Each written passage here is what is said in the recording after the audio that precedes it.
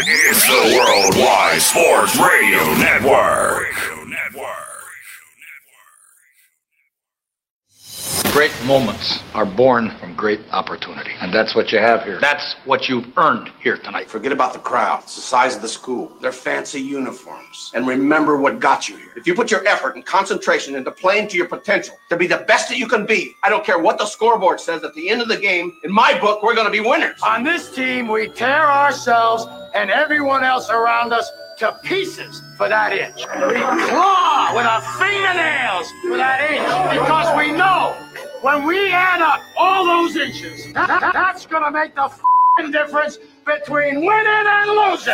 It's down to the wire with Errol Marks and Speedy Petey. Oh, Petey! On the Worldwide Sports Radio Network. Hello, Long Island, New York, and around the country. This is Down to the Wire. I'm your host, Errol Marks, my co-host and confidant, Mr. Speedy Petey. Remember, you can reach us and going to our website at www.worldwidesportsradio.com. You can call us at 631-965-4990. Again, the number is 631-965-4990. Download our app, ladies and gentlemen. How you do this? You go to the iOS, which is Apple, and you put in WWSRN. Again, it's WWSRN on, obviously, Apple, and then on Android, you go to Worldwide Sports Radio Network. Again, it's Worldwide Sports Radio Network. Guys, all you have to do is download the app. You can follow our shows. You can listen to our shows live. You can watch our shows live. You can read our articles. All the stuff that we're going to be doing in the new year in 2021. All the events, all the possibilities that you can come and meet us or win some prizes or meet some of these athletes that we're going to be doing events with in the new year. Hopefully this COVID-19 is going to completely fall flat on its face. Hopefully. But all in all, I'm very happy to be here. Speedy Petey, what's going on? Hope you had a good holiday, man. Hope everyone listening had a great holiday. It was a weird one for me. Our power went out right on Christmas Eve night into Christmas Day, so that was. Did it snow? Is that why? Huh? Did it snow? Yes, it snowed. It was raining. It was giant wind gusts. Well, that's why you lost. That's why you lost all the electricity. That's what usually happens when it rains. It's windy. There's gust, especially in Connecticut by the water.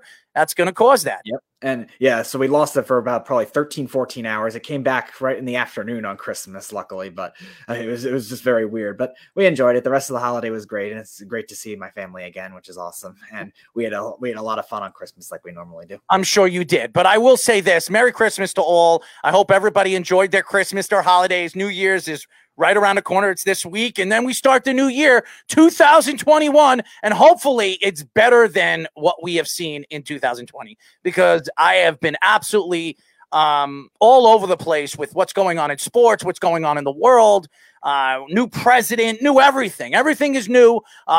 Supposedly we're going to get $2,000 from the president. We'll see with this whole stimulus check. We don't know what's going to happen with it, but hopefully, all in all, everything is going to be moved forward, not backwards. I'm very happy to be here, as you heard. Today, we have a great show lined up for you. At 6:30, we'll be talking to Wisconsin 3-star recruit. I love this kid. Absolutely love this kid. Al Ashford, Wisconsin recruit. I think this kid is going to be a star over there in Wisconsin. I think he's going to be a great player and hopefully a future NFL player, a good buddy of ours. And great interview. If you guys love information, having a little fun, just personality-wise, well, this interview is going to be fun. We had a lot of fun last time we had him on. He was in his car, enjoying himself, telling us a little bit about his background and his coaching ability. So we're going to have him on. We're very happy. Shout out to Jillian for getting him back on. But I do want to get into the NFL season in Week 16, and why not start the whole conversation about the New York Jets? Now, a lot of Jet fans out there are absolutely appalled about how good the Jets have played the last 2 weeks. They beat probably one of the hottest teams in football in the Rams last week, one of the best defenses. And throughout the last 5 weeks, besides this week, last week and this week, the Rams offense was one of the best in the league as well. And the Jets completely shut down a great defense. Aaron Donald could not get to Sam Darnold, maybe because it was because of Mekhi Beckham. They can run the ball against this Rams defense, and actually Sam Darnold made some plays in the open field, which you haven't seen all season long. Maybe because of injury, maybe because Adam Gase is just a moron. Who knows? But yesterday, a lot of Jet fans thought there was a no-brain losing opportunity against this Cleveland Brown team that was fighting to get themselves into the playoffs and clinch a playoff spot if they won yesterday. And with the COVID-19 situation, the Browns losing 2 starting linebackers, and lost all 4 starting wide receivers. And everybody thought they were going to fall flat on their face. But this team, the Browns, are that talented with the tight ends that they have. We've been talking about it over and over again. They've got 3 or 4 tight ends right now on the team that could probably start for any other team in the NFL. So yesterday, even losing their wide receivers, they still had arguably one of the best running games in football in Chubb. They had Hunt. They had all these weapons, and yes, they lost 2 offensive linemen. They did. They lost their guard and their starting left tackle. This is still a very talented team on the field. And the Browns, which everybody expected to be more talented and more thorough going into the game against the New York Jets, completely laid up a goose egg. Now, do you blame the New York Jets that they played hard and played tough the last 2 weeks? The answer is no.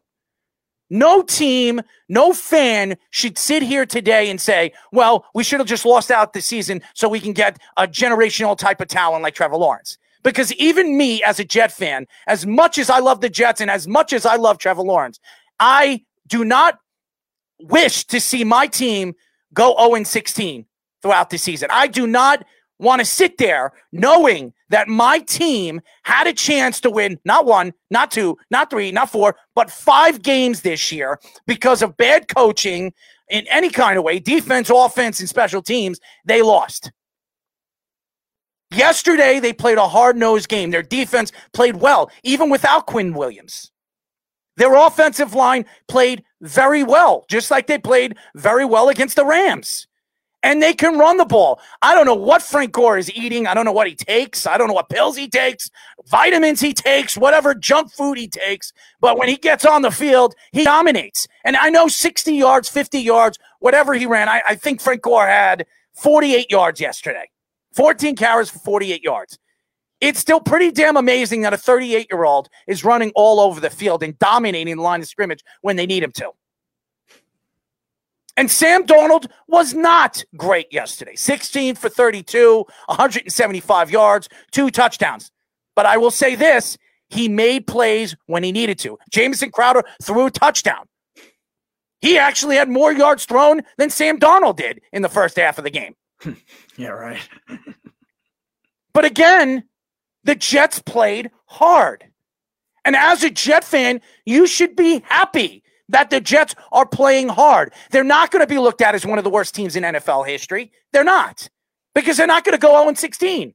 And they actually won 2 games. And they have a very good chance next week to knock off the New England Patriots. Is it worth losing Trevor Lawrence? Probably not. But I will tell you guys this, and it has come out, Adam Schefter has come out and said that no matter what happens next week, winning 3 games in a row, Adam Gase is gone. Mm-hmm. So the Jet fans are not going to have to sit back and worry about Adam Gase next year. Now the Jets are going to have to worry about if the Johnson's going to stay away from Joe Douglas and let Joe Douglas make the decision on who he wants to be the head coach of this team moving forward. The most impressive thing I thought with the Jets yesterday was how well they stopped the run on Nick Chubb. I mean, you knew Nick Chubb was going to be featured in that game without the receivers, and the Jets did a great job with, again, not a lot of talent in that front 7. Quentin Williams obviously being fantastic, but just not a lot of overall talent, and did a great job just game planning for the run.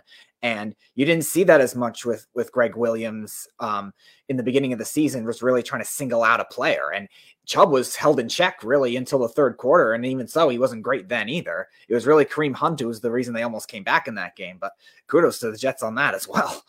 Who would have thought that the Jets were going to outrun the Cleveland Browns, arguably the best running team in football? You're talking about Chubb who to me is definitely an all-pro player this year, and Kareem Hunt, who's a Pro Bowl player this year. You have two running backs that are going to get over 1,000 yards, dominated the line of scrimmage all season long, and they couldn't run against the Jets. That the Jets ran better. They were a better running team than the Cleveland Browns. And who would have thought that? And you get the chance to see what this defense could be next year with some of these young players. Fasaki, whatever his name is, he looked really, really good. The kid from Rockaway, the 25-year-old, he looked really, really good. He's been looking really, really good for the last 2-3 weeks. Some of the young players are starting to develop. And you get the opportunity to see what Quinn Williams could do. Who was the best player? Who was the best defensive player on the field against the Rams? It wasn't Aaron Donald. It was Quinnen Williams. Say whatever you want about what the Jets are and what the Jets are going to be moving forward. This team has talent. Marcus May was the MVP of the team. He was voted MVP of the team. He's been sensational all year. He's ranked in the power rankings for safeties right now in the league, 3rd. Wow. Mm-hmm. You look at Quinnen Williams, there should be no reason why Quinn Williams didn't make the Pro Bowl team. Yeah. No reason why. He dominated the last 6 weeks. Tell me a defensive lineman that's been better than Quinnen Williams. Mekhi Beckham, who absolutely destroyed Aaron Donald. Look what he did to Myles Garrett. Besides one sack, which he gave up on Myles Garrett in that game, I think in the 3rd quarter, he completely shut down arguably one of the best pass rushers in the league. Defensive Player of the Year candidate. You're talking about a team that has talent. This isn't a bad team. This isn't the Jacksonville Jaguars or the Detroit Lions or the Cleveland Browns from the past or even the Cincinnati Bengals. This team has talent. The problem is they need the right coaching. And until they find the right guy for the job, this team, Sam Darnold, are going nowhere. Now, looking at the draft, the Jets are guaranteed to get the 2nd pick in the draft. Guaranteed. There's no way they can lose out on the 2nd pick moving forward, even if they beat New England on week 17. Now, you sit back and you wonder, what should the Jets do? Should they keep Sam Darnold? Or should they look elsewhere? Is Sam Darnold worth fixing? That's the question that Jet fans and ownership and even Joe Douglas is going to have to answer at the end of the season when he decides who's the next head coach of this team. Mm-hmm. I think that coach is going to have control. I know you've mentioned that many times. Is the coach going to take on the task of going off and trying to fix Sam Darnold, or is the coach going to want his own guy? Most of the time we've seen it with new coaches where they want their own guy. They want to start fresh with a coach QB combo. Again, that's been the new trend. But again, Sam Darnold is still young enough where he is fixable, and turnovers have really been the main issue with decision making. And we kind of expected that coming out of the draft. We didn't expect it to extend this long, though. But again, Adam Gase ruining him has a lot to do with that too. So that'll be the interesting factor of it. If it's a college type coach, I could see him try to get his own quarterback. If it's an experienced coordinator in the NFL, or maybe like a guy like you mentioned with Harbaugh, I can see them trying to stick with Darnold and try to build in other areas. The best thing the Jets should do, and if I was the GM, not anybody else, this is what I would do as a Jet fan. If I was running the New York Jets, I would stay in that pick. Sewell is the best offensive lineman in this year's draft. If he were in last year's draft, he would have been the best offensive lineman in arguably one of the best offensive lineman drafts we've seen in a very long time. You added Mekhi Beckham last year, who probably is the best offensive lineman in this past draft. And then you add a guy like Sewell on the other side of that offensive line. You solidify your edges. That's what you need. They're very hard to buy in the open market, and they're very hard to find in the open market. Now you have two beasts of men on both sides of the ball. Both guys 6'6", 6'7", 300 pounds, dominate. One you can run the ball behind, the other one that could stop the pass rush. Two guys that could dominate the edges, could solidify the Jets' offensive line for the next 10 years. Do you know why the Jets were good in the Rex Ryan era? Was because of Mangold, DeBrickashaw Ferguson, Faneca, Damian Woody. These guys that we talk about, the Jets solidified their offensive line help. Everything is built on the trenches. It's not because of the quarterback. It isn't. The quarterback helps out the deficiencies of the offense. But if you have a good running game, you have a good offensive line, and you have good tight ends, and you have good ability in the open field, it doesn't matter who your quarterback is, because if he has 7 or 8 seconds to throw the ball, he's going to be able to get the ball to any single guy in the open field. That's what an NFL quarterback does. Zach Wilson, Justin Fields, or whoever they want. You do not draft a quarterback at number 2 when 3 years ago or 4 years ago you draft a quarterback named Sam Darnold, and to me has gotten the bad luck of the draw, having Todd Bowles as his head coach the first time, and then having arguably one of the worst coaches in NFL history, Adam Gase, as his offensive guy / quarterback guru. This team has been a disgrace because of one reason and one reason only. And that, ladies and gentlemen, is Adam Gase. You want to sit back? You want to cry me a river that we lost Trevor Lawrence? Then do it. You want to sing Kumbaya and you want to follow the yellow brick road like, I don't know, Dorothy did? That's fine with me. This is reality here. The Jets have a chance to solidify the worst position, the hardest position to find, and that is the offensive line.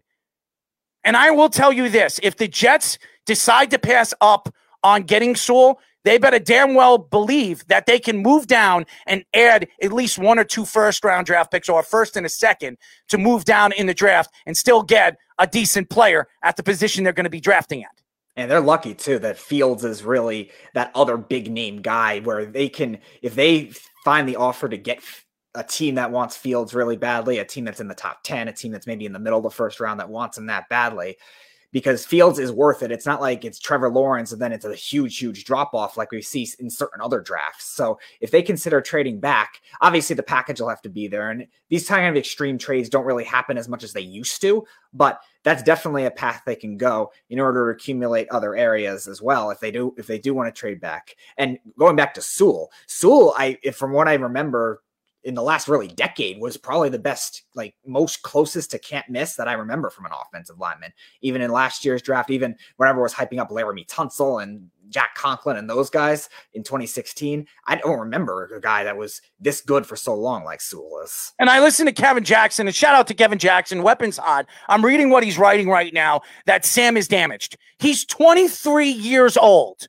23. The guy hasn't played a full season in 3 years. How could you say a quarterback is damaged? He is not damaged. Ryan Tannehill was damaged. He went somewhere else and he became a star quarterback with the Tennessee Titans. You cannot tell me and sit here today and tell me that Sam Darnold can't figure things out and become the quarterback of the future for this team. He's got too much talent. You cannot give up on a quarterback like this. Oh, because you're going to have to pay him $25 million. I'd rather pay Sam Darnold $25 million than $50 million in 3 years from now. Or 4 years from now, or 5 years from now. You want to go after Zach Wilson? Do you really think, even though I like what Zach Wilson is and what he shows him to be as a player, are you really going to give up on a guy that some people say was a generational type of talent like Sam Darnold? He was a generational type of talent when he was drafted. Everybody thought he was the number 1 draft pick. The Browns decided to go with Baker Mayfield. Boy, oh boy, after watching yesterday's game, boy, oh boy, were they wrong. Because even Baker Mayfield, even with the lack of talent that he had more talent than Sam Darnold and still couldn't win a game. So for anybody to sit here and tell me right now that he's damaged goods, well, obviously you don't know football.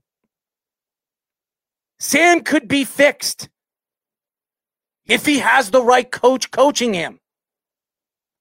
He is a good quarterback. He's got a great arm. He can move inside and out of the pocket. And if you give the guy more than 8 seconds to throw the ball with a good offensive line, there's no way he's going to fail. It's ridiculous to say right now that Sam Darnold is damaged goods. I'm honestly going to sit here over and over again and say this. Sam Darnold right now, taking him off the charts from Trevor Lawrence, I would take Sam Darnold over Justin Fields, Zach Wilson, or any quarterback besides Trevor Lawrence in this draft. And you know why? Because this kid is still as young as them. Zach Wilson coming into the league right now. How old is Zach? 22, 23? Yeah, he's on the older side. He might even be a fifth-year senior, if I remember correctly, or a graduate. He's the same age as Sam Darnold.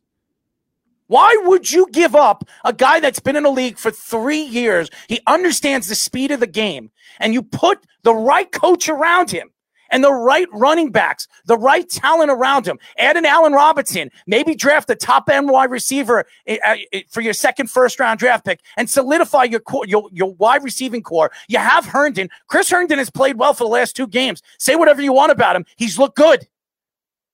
You add another tight end later in the draft. You solidify this offense for what it is. To give up on a quarterback and say he's damaged goods is wrong.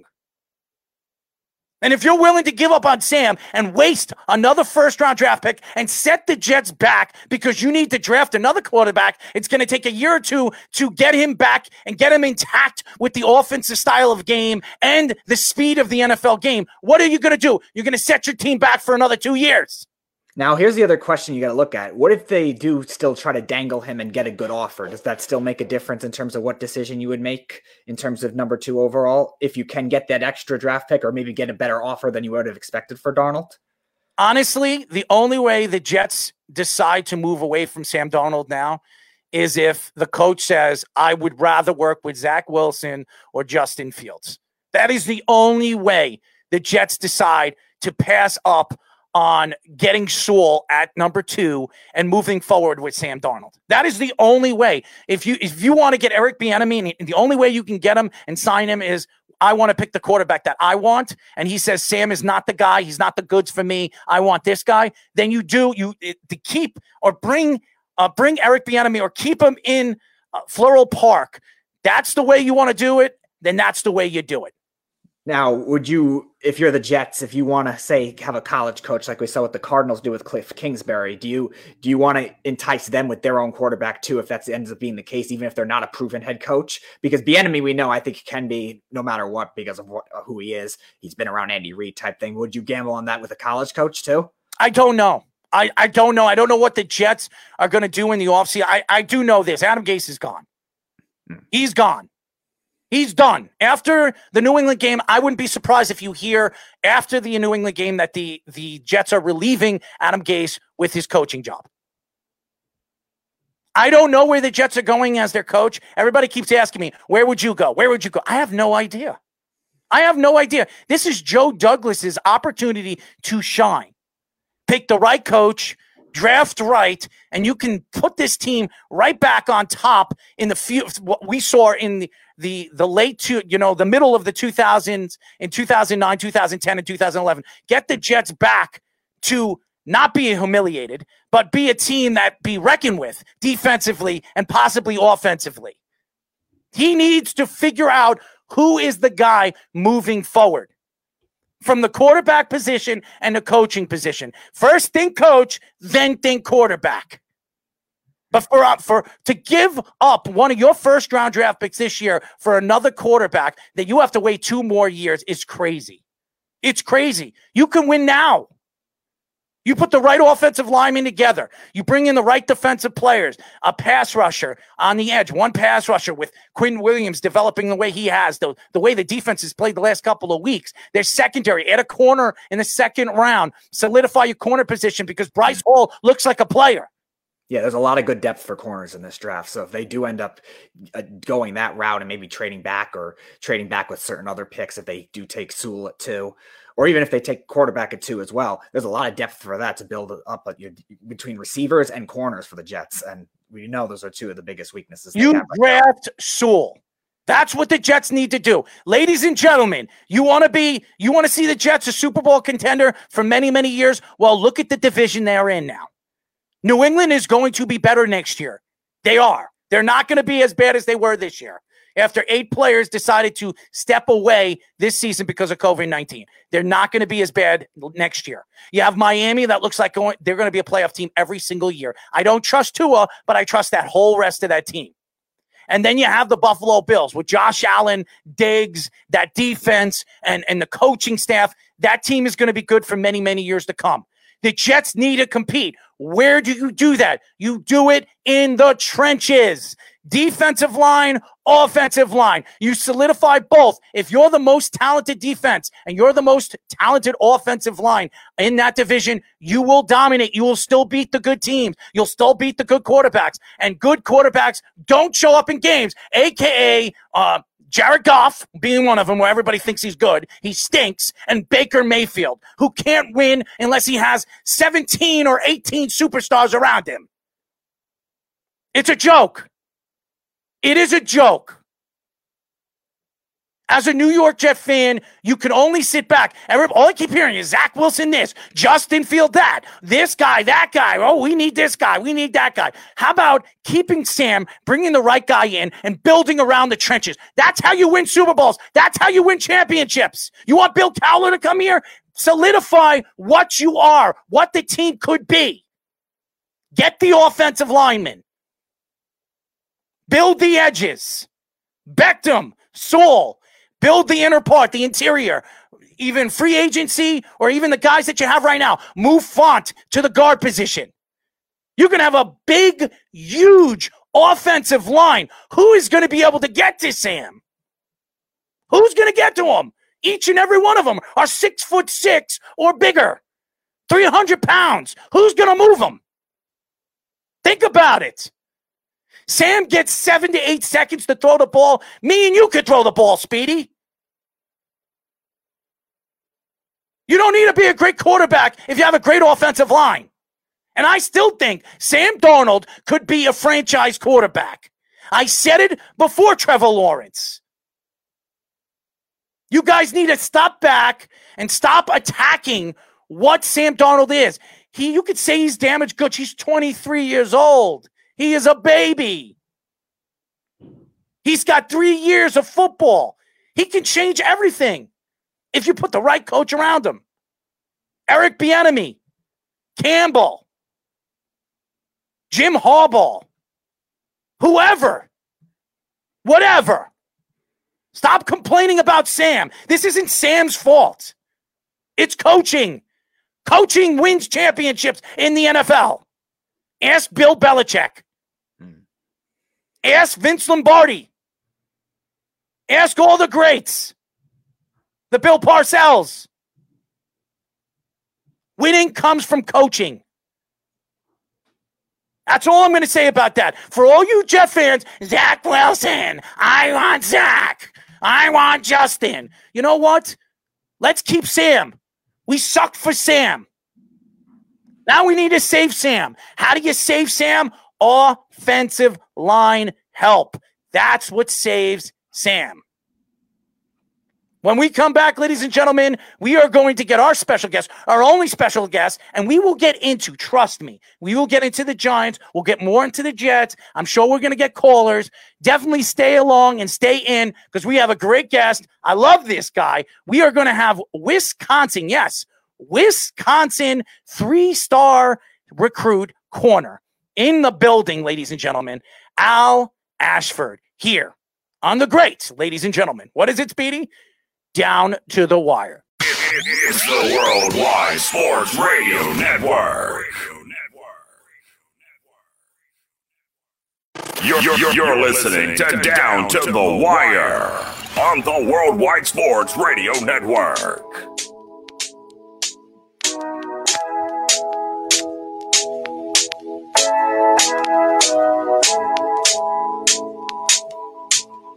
This is for Al, ladies and gentlemen.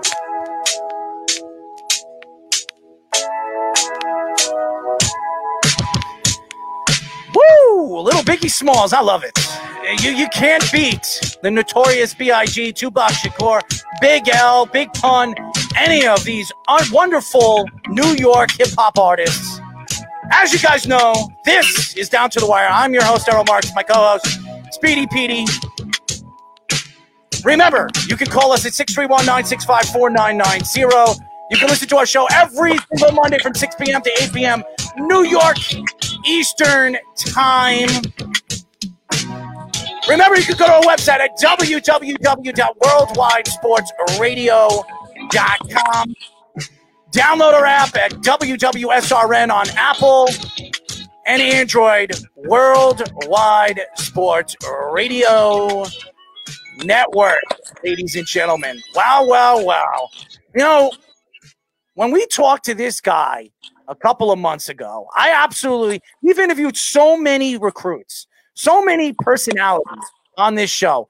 And this guy was one of maybe 5 guys that stood out to me. Out of all the guys and all the people that we've interviewed, this guy stood out to me just because of his personality and really who he is as a person. And I was very excited when Jillian told me we were going to get him on again. And I hope he becomes a fan of the show and a big presence to the show moving forward. We are now talking to Wisconsin 3-star recruit, Mr. Al Ashford. What's going on, Al? What's going on? How y'all doing? I'm good, man. You're not in your car anymore, so that's a good thing. Right, yeah, we're in the house, man.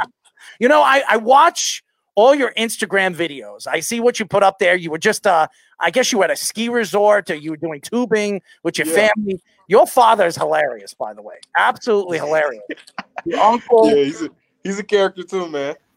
Oh, man, I love it. I love how your family's so close together. It doesn't matter where you guys go. You cause havoc and fun, and that's what I love. My father, thank God, cherish your father, cherish your family, because my father passed 5 years ago, and I miss him every single day. All the crazy stuff that we did as kids, and really just enjoying the fun and the craziness. So when I watch you with your father and your family, it's very, very intriguing to me, and I love watching you young kids just grow as men. So I'm very happy to get you on the show. As you guys know, we are talking to Wisconsin 3-star recruit corner Al Ashford. By the way, we have some guys, a part of our network, that are huge Wisconsin fans, and they're going to love you on the field in 2021.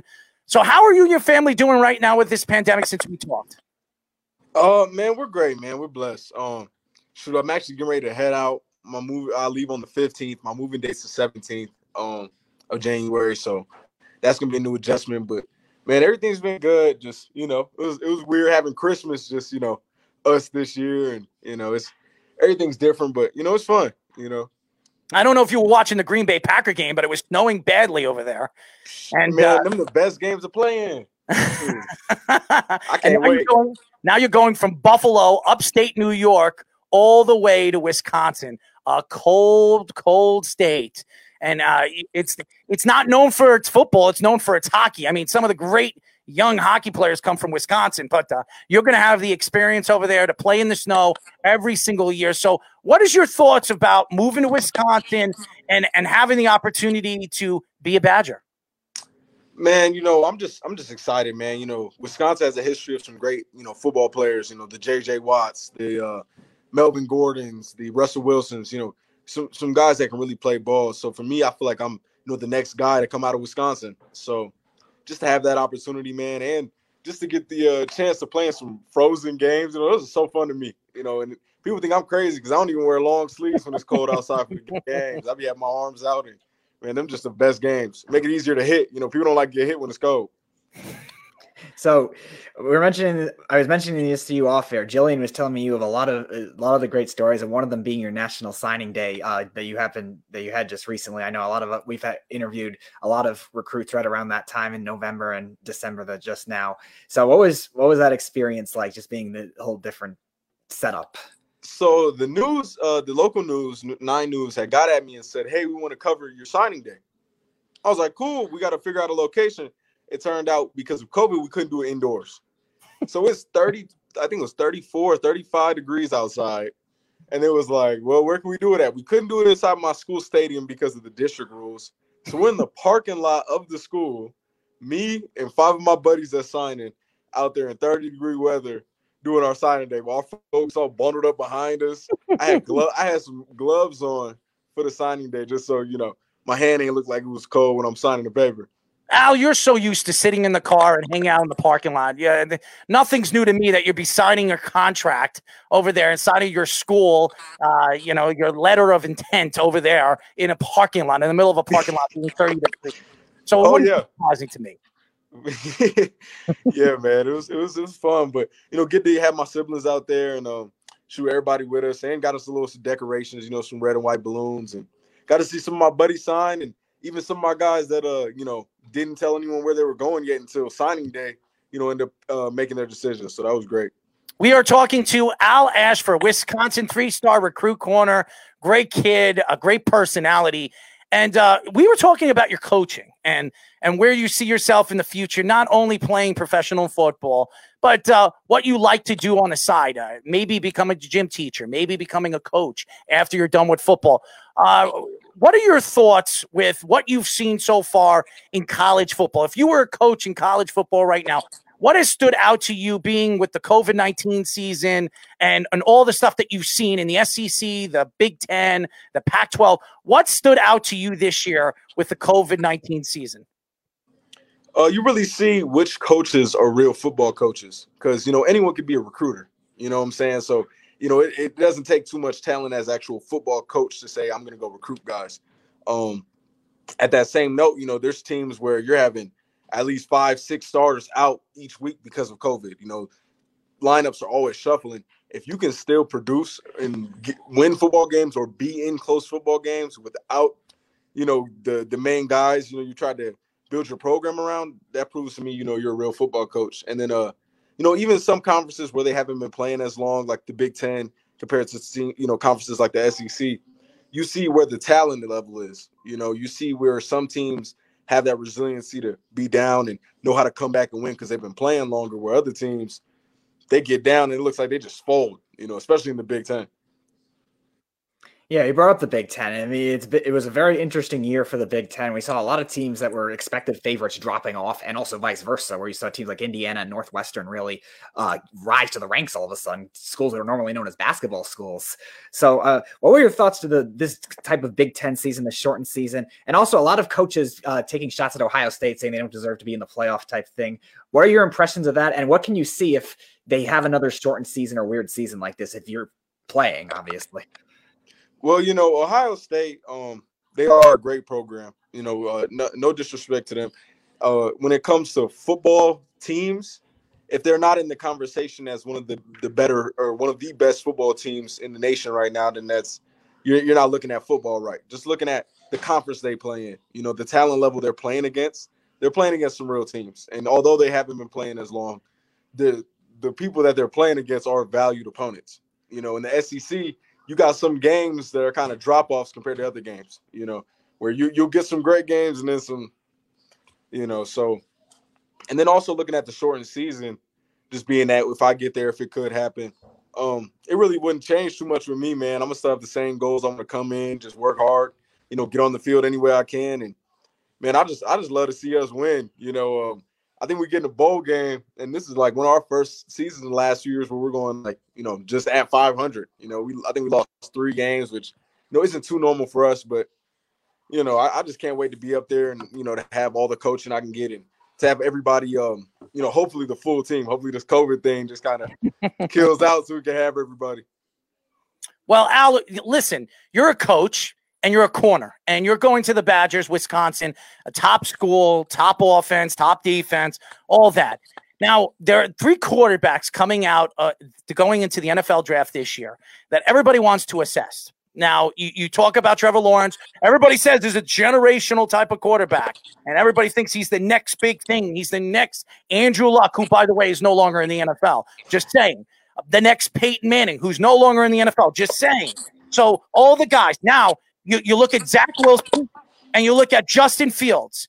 Could you assess all 3 of them? If you were playing against them, what do you see in all 3 of these quarterbacks? And in your eyes, honestly, who do you think is going to be successful in the NFL style of game? That's a good question.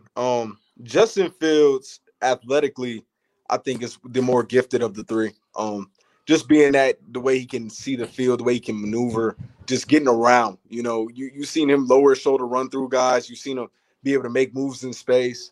Where Trevor Lawrence has as well, just to me, not at the same rate, But I think Trevor Lawrence just fundamentally has the best mechanics out of the three. And if I was, scouting against and playing against that team, I would just see that Trevor Lawrence, he can deliver a few more balls to me that Justin Fields isn't delivering. And it's, Justin Fields has great arm talent. To me, it's just he's still getting to that point of really delivering ball. Sometimes I see him just tuck and run when I think he could have really delivered the ball downfield, So Zach Wilson's also a great quarterback. In the NFL, I don't see him being, a generational type quarterback yet. But you never know. Guys develop and, people surprise you. I never thought Tua was going to be a NFL, top tier quarterback. He's not going to be either. He looks like he might be able to build up to there one day. Come on, man. They're taking him out of games because they don't trust him. They bring in Ryan Fitzpatrick. And then the coach says after Ryan Fitzpatrick wins the game, oh, Tua's still my starter. What are you, crazy? I love Fitzmagic, man. Fitzmagic. I'm a fan. He's just always been funny to me, man. The way I will say this though, Al, as a corner. Yes, sir. I was going to say, was that not the worst showcase of coverage from the Raiders you might have ever seen? Man, I remember watching it and being so confused. Just like, what? Like, what? Yeah, messed me up, man. I remember I called my DB coach and was like, do you know what they're doing? I was like, is there something I haven't learned yet in my football craft, Well, I will say this. As you guys know, we are talking to Al Ashford, Wisconsin 3-star recruit corner, friend of the show. Love this kid. Great personality. Knows what he's talking about. Coaches Pee-wee football. Not only does that, he's a top recruit. I think he's going to be a great player for Wisconsin. I'm not a Wisconsin fan, as everybody knows, but I love this kid. I'm going to be rooting for him, and I'm going to watch him succeed because I love his personality. I love his understanding of the game, and he knows the game very, very well. I watch everything that he does on Instagram now. So his personality flares, and that's what you need. You need a guy. If you want to be a star in the league and you want to be a personality in the league, you show your personality not only to the fans, but show it to the people that follow you. So I think Al does that. Now, Al, you look at the cornerback position in this year's draft. There's nobody that really sticks out in this year's draft as far as corners are concerned. I mean, Ohio State has a couple of corners that could be decent, and Ohio State is known to have a few corners that have made it to the NFL and have been successful, unlike quarterbacks that have come from Ohio State and not succeeded from Ohio State. So I'm not taking shots at Justin Fields. I'm just speaking the truth here. That's right. I'm with you. So when you look at the cornerback position, the guys that are coming out this year, is there any corner that stands out to you that could be the next generational type of corner coming out of this year's draft? To be honest with you, I haven't seen anyone that really hits with me where I'm like, that guy is someone I can see, really revolutionizing the game. Like, Darrelle Revis has made things like in the game, you know what I'm saying? He's made things that people have to look for. You never heard about guys being boundary island corners really until him. That's why I love you. That's why I love you. My favorite player. So that's why I love you. And then you got guys like Champ Bailey revolutionizing the game. Corners that can come tackle, be really physical at the line of scrimmage. The Deion's a corner that can, anytime he touches the ball, he can go score. So you can't throw over there at all. I don't really see a corner in this class being that type of player, but there's some great players nonetheless. One is a Wisconsin kid, Rashad Wildgoose just came out. I've been watching his film. He's a great zone corner, someone that just understands position and knows where he needs to be.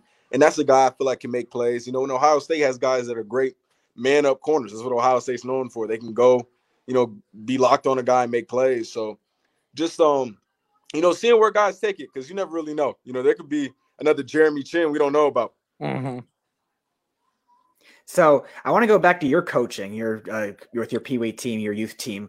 Did you guys have a season this year? And what were some of the moments of that? And how did you stay in touch with the kids in this kind of like different type of year? How did they react to all that? Oh, we sure did, man. We ended up having a season. We ended up going 8-0, winning the state championship. They call it the AYL Super Bowl. So, you know, my first season really coaching. I got a Super Bowl win, so I, you know, got me there. Man, we got scored on twice the whole year. Wow. Wow. That's why you're a coach, and that's why you're a corner. I mean, it's all about defense, baby. Oh, all the way. Championship. So a lot of Jet fans are crying the river right now. They're crying the river because they're not getting Trevor Lawrence. I am a Jet fan that could sit back and say, you know what? When the Jets beat the Rams last week, I was like, oh, we're going to lose Trevor Lawrence. They screwed up again. But sitting back and realizing what the game is built on, it's built in the trenches, offensive line and defensive lines. That's what wins championships in the long run. We have seen teams over the years win it with really second-tier quarterbacks, not top-tier generational type of quarterbacks. When you look at the Jets right now, they're drafting at number 2. No question they're going to be drafting at number 2. If you were the coach of the team or you were the GM of the team, what would you do? Now that you have Sam Darnold, you still think that he could be not a generational type of quarterback, but a great quarterback in this league if you put the right coach around him. Do you decide to go and draft a guy like Justin Fields or a Wilson, or do you draft the offensive line talent in Sewell and build around the offensive line where any quarterback could stand in that pocket and throw the ball? What would you do if you were running that team in that organization? How old is Chase Wilson? Chase Wilson, I think, is, what, 20? Zach Wilson is 23, 24 years old. Okay. And then, you know, Justin Fields is a younger guy. Trevor Lawrence, he's a younger guy. I mean, Sam Darnold is still really young in this league. I think fourth youngest quarterback in the NFL. What is he, 23, 24? 43, going to be 24. Yeah, he's still young, man. I mean, and to me, Sewell's one of the best linemen to come out the draft in the last 2 to 3 years, you know, if not the best. You know, just looking at his tape, he's a guy that, to me, he probably was the best lineman, could have been the best lineman in the draft last year as well. Mm-hmm. You pick a guy up like that, and you just really focus on developing guys and really getting your O-line together. Any quarterback can make plays at that point. You're getting, 5-6 seconds in the pocket. You know what I'm saying? So on top of that, if you guys solidify the receiving core, you know, maybe get another good tight end. I think the Jets do got another first-round pick, right? Yeah, they got 2 first-round draft picks this year, 2 first-round draft picks next year. They have 2 second rounds and possibly 3 third rounds this year and 2 fourth rounds. So there's that. Yeah, y'all can do a lot. Y'all can definitely build up that receiving core. Get another good tight end, just someone that can really, you know, be that blocking down, kind of move the F back as well, just kind of throwing packages together, depending on, you know, how that coaching staff looks. Because I know y'all coach kind of, you know, he out of there regardless of anything. Thank God. I mean, what do you want me to jump off a bridge or something? I mean, I'd rather tie a brick to my leg and sink to the bottom of the ocean. I mean, watching this guy, I mean, his googly eyes, TikTok, whatever the hell you call him. I mean, this guy, they call him a quarterback guru. He couldn't coach a peewee football team. I mean, he's terrible, absolutely horrendous. You will never see Adam Gase, a head coach of an NFL team, ever again. I'll be surprised if you ever see him in the NFL again as an offensive coordinator. He's horrendous, absolutely horrendous.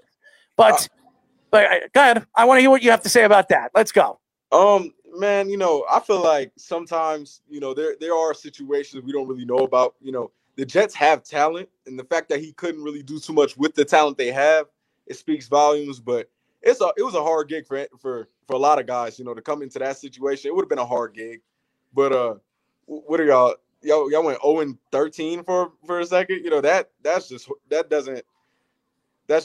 coaching. They were right there. Once you get to, they were 0-14. 0-14. Yeah, once you get to that, that's coaching. That's not talent anymore. That is, if you can't put enough pieces together to win a game, man. It was embarrassing. He's an embarrassment to not only coaches, to anybody that coaches in professional sports. He is absolutely horrendous. To me, he should have been fired a long time ago. If I was running the team, I would have pulled his pants down and kicked him in the ass outside the door. That's why he is an absolute disgrace, ladies and gentlemen. And for anybody to think that Adam Gase should get another job somewhere in college or Division III, Division II, well, I'll tell you this right now. I'd rather ride a freaking orca whale. Okay, that's what I think. I've been hearing talks. Y'all looking at Harbaugh. Yes, and I think it's a good move. And I've been saying this. Anybody that knows me, and Speedy will tell you this, I've been saying this for months. The guy that if you're going to keep Sam Darnold, the guy that I would bring in is Jim Harbaugh. And I know everybody's going to say he didn't do anything very well with some of the young quarterbacks in Michigan. That's fine. Great. His recruiting classes were great. They never sell it. He is not a college coach. He is an NFL coach. He's an NFL style coach. You saw what he did with Alex Smith. You've seen what he did with Colin Kaepernick. As soon as Jim Harbaugh went to Michigan, where is Colin Kaepernick? Colin Kaepernick, the only thing you remember is him kneeling down to the national anthem. You don't even remember anything Colin Kaepernick did. And then you think of Alex Smith. Alex Smith changed as a quarterback when he was there. He became a great quarterback. When he went to Kansas City, he just solidified himself as a good quarterback in the NFL. So to me, Jim Harbaugh would definitely be a guy that the Jets have to talk to and see if Jim Harbaugh, if he gives a good speech or a good introduction to what he thinks Sam Darnold could be. I would absolutely bring Jim Harbaugh in. I know a lot of people don't like it, and they don't like the signing. Jim Harbaugh is way better than Adam Gase. Anybody and their mother, a dead fish would be better than Adam Gase, okay? So Jim Harbaugh he's a great coach. You know, he really understands the game. I think the thing that is hard for a coach like that to come from an NFL where guys it's really a business type thing. You know, the NFL is business. You're putting guys in positions to win games. I think college, you have to have a little more of a family feel to it because, you know, you are staying with these guys for 4 years or so. You know, the transfer portal does make things different, but it's definitely a lot more of a build just because you have to really recruit. You have to do all these things where he wouldn't have to do that, you know, when he was with the 49ers. Mm. So, two-part question here, one of which comes from our fans and one of our hosts who's a big Wisconsin fan. What are your impressions of what you've seen of Graham Mertz so far in the games you've watched? And also, what are your impressions of some of the defensive players, whether it's the recruits that you're going to be with or also just players that were playing this year that you might be playing with in the future? Okay, so I think Graham is a good quarterback. I think Graham, it's been tough being that he didn't have really anyone to throw to. The first 2 games he had, you know, his guys, you know, the core receivers. That next, what we have 3-4 games since then, he hasn't had Kendrick Pryor, Danny Davis. You know, he's had Ferguson, Jake Ferguson, but besides that, you know, it's hard to throw the ball when you don't really have anyone to throw to. But next year, you know, with COVID hopefully being shut down and everybody's, you know, kind of back to a sense of normalcy, and also, you know, Kendrick Pryor coming back, and then the receivers in my class. He should have people to throw to, and he's always going to have a great offensive line. He's at the University of Wisconsin. You know, that's what we breed. And as far as defensive players, you know, there's some great talent on that team. You know, you look at Nick Herbig, the freshman outside linebacker from Hawaii. He's been balling out for us. You look at the linebacker core, which has been outstanding. And defensively, you know, in the back end, you know, with Eric Burrell leaving, with Scott Nelson leaving, Caesar Williams, there's going to be, you know, room for guys to come in and make plays, and I would be one of those guys. You know, just we're going to be a young group, but we got a lot of talent, and then size-wise, you know, we are of the bigger of the DBs in the Big Ten. I will tell you this, Al. My friend Eric Martini, who keeps writing over here, Zach Wilson, let's go, Zach Wilson. And you will say it. You will say it just pretty strategically from all the quarterbacks that you've seen that are coming out of this year's draft. Zach Wilson could be a successful quarterback in the NFL if he sits back for a year or two behind a quarterback and figures the game out, the speed of the game. You cannot bring Zach Wilson in like you can with Justin Fields or like you can with Trevor Lawrence and expect him to figure things out right off the bat. I do not take a chance drafting at number 2, drafting Zach Wilson when you can solidify your offensive line with Sewell and really build from the trenches, something that the Jets have not done. The last time the Jets did it, Mike Tannenbaum with Nick Mangold and DeBrickashaw Ferguson. That is the way to go. If the Jets are a smart organization and if Joe Douglas knows the game like he says he does, and I believe he does, you go and you build through the trenches. I think this would be the best move for the New York Jets. Zach Wilson would not be a good move. If Zach Wilson falls to the Jets at 22, 23, yeah, then I would draft him as my late round, first round draft pick. Take a chance with him. Let him sit behind Sam for a year. And if he wins out the job, Sam, you trade. or you decide to let go of Sam. That's the way you go, and no harm, no foul, and you got your starting quarterback, and you have the two offensive beasts of men on both sides of the ball. You have Mekhi Beckham on one side, that you saw what he did to Aaron Donald. You saw what he did to Myles Garrett the other day. You saw what he did. He was throwing them around. What did he give up? 1 sack to Myles Garrett? 1 sack. And he was and Myles Garrett was lined up to him the whole game. I think the Browns were trying to show the Jets that we're still going to beast on this guy. It doesn't matter who's over there in front of him. And boy, oh boy, if you watch the clips of that show, Myles Garrett got tossed around. He got tossed around the whole game. Mekhi Beckham gave up 1 sack, and that's because he gave up on the play when he went all the way around him. Okay, so I think this. You put Sewell on the other side. How are you going to get to him on the edges? How are you going to get to a quarterback on the edges? You're going to have to go in the interior, and you put Font in the middle of the interior, and you bring in like the Patriots guard or somebody like that with all the money that you have. Nobody's going to get to Sam. Nobody. And then me, you, and anybody, that baby could throw in the pocket and score touchdowns. I mean, that's his game, though. At USC, Sam was sitting in the pocket and letting the ball fly. You know, we've seen in that Pac-12 style of play, if Sam has time to make plays, he can. You know, and although the NFL game speed is faster, he's been in the league for 3 years now. He understands league speed. So, you know, for me, it's like if you put those pieces with him, there's no reason why Sam Darnold couldn't make plays and couldn't be a playoff contending type quarterback coming out the AFC East. Okay, so one more question for me, and I'm going to let you go because I know you can't wait to get ready at the end of January, to go over there to Wisconsin, play for the Badgers. Listen, I love you as a person, but the fact that you're going to play for the Badgers, it really upsets me. It really does. I mean, Florida State Seminole or maybe somebody else. I mean, you're going to Wisconsin. I'm not a big fan of them. But I'm going to. You know, we got a great Jet who's our coach, though. My defensive coordinator is Jim Leonard, and with Rex Ryan, he was a ball player, man. So I felt like with him, if I can get coached from him, it should make me an NFL defensive back. You're going to be great, and I can't wait to come to your draft party. We're going to have fun. Me and your father are going to tube right down whatever mountain he wants to drive right down when you get drafted in the first round, because I think you're going to be great, man. I really do. I think your personality sells to the fan. I think any Wisconsin fan that loves the Badgers are going to love you as a person, because I think your personality, your smile, and who you are as a person, you're a good kid. I think you're going to grow in the position. You're going to be a very successful cornerback. So before we let you go, tell us something this year that stood out to you about watching your Wisconsin Badgers. What stood out to you the most moving into 2021 and the opportunity of you being a freshman and going to play for the Badgers? Well, you know, since I am a defensive player, we have a top 5 defense in the country. Almost any category, we play defense. And that's attributed to guys like Jim Leonard, you know, coaches that really care about the program and players buying in. So me coming into a program like that, where in high school, I've been in some great programs where I think last year we gave up 52 points in 14 games. This year when we won state, we gave up, I think, 21. You know, we don't get scored on, and I love that mindset of you're gonna have to shut down our offense to beat us. Like, we're gonna have to not be able to score at all for y'all to beat us. You know, I can't wait, man. Just to get that stood out to me the most about Wisconsin, just being that we can lock up pretty much anybody in the country. You know, and shoot, I can't wait. I think my junior year we played Alabama at home, so yeah, I can't wait to see them kick their asses. I'll tell you that right now. Oh, got to, man. You better. You tie Nick Saban up and trap him in a box or something.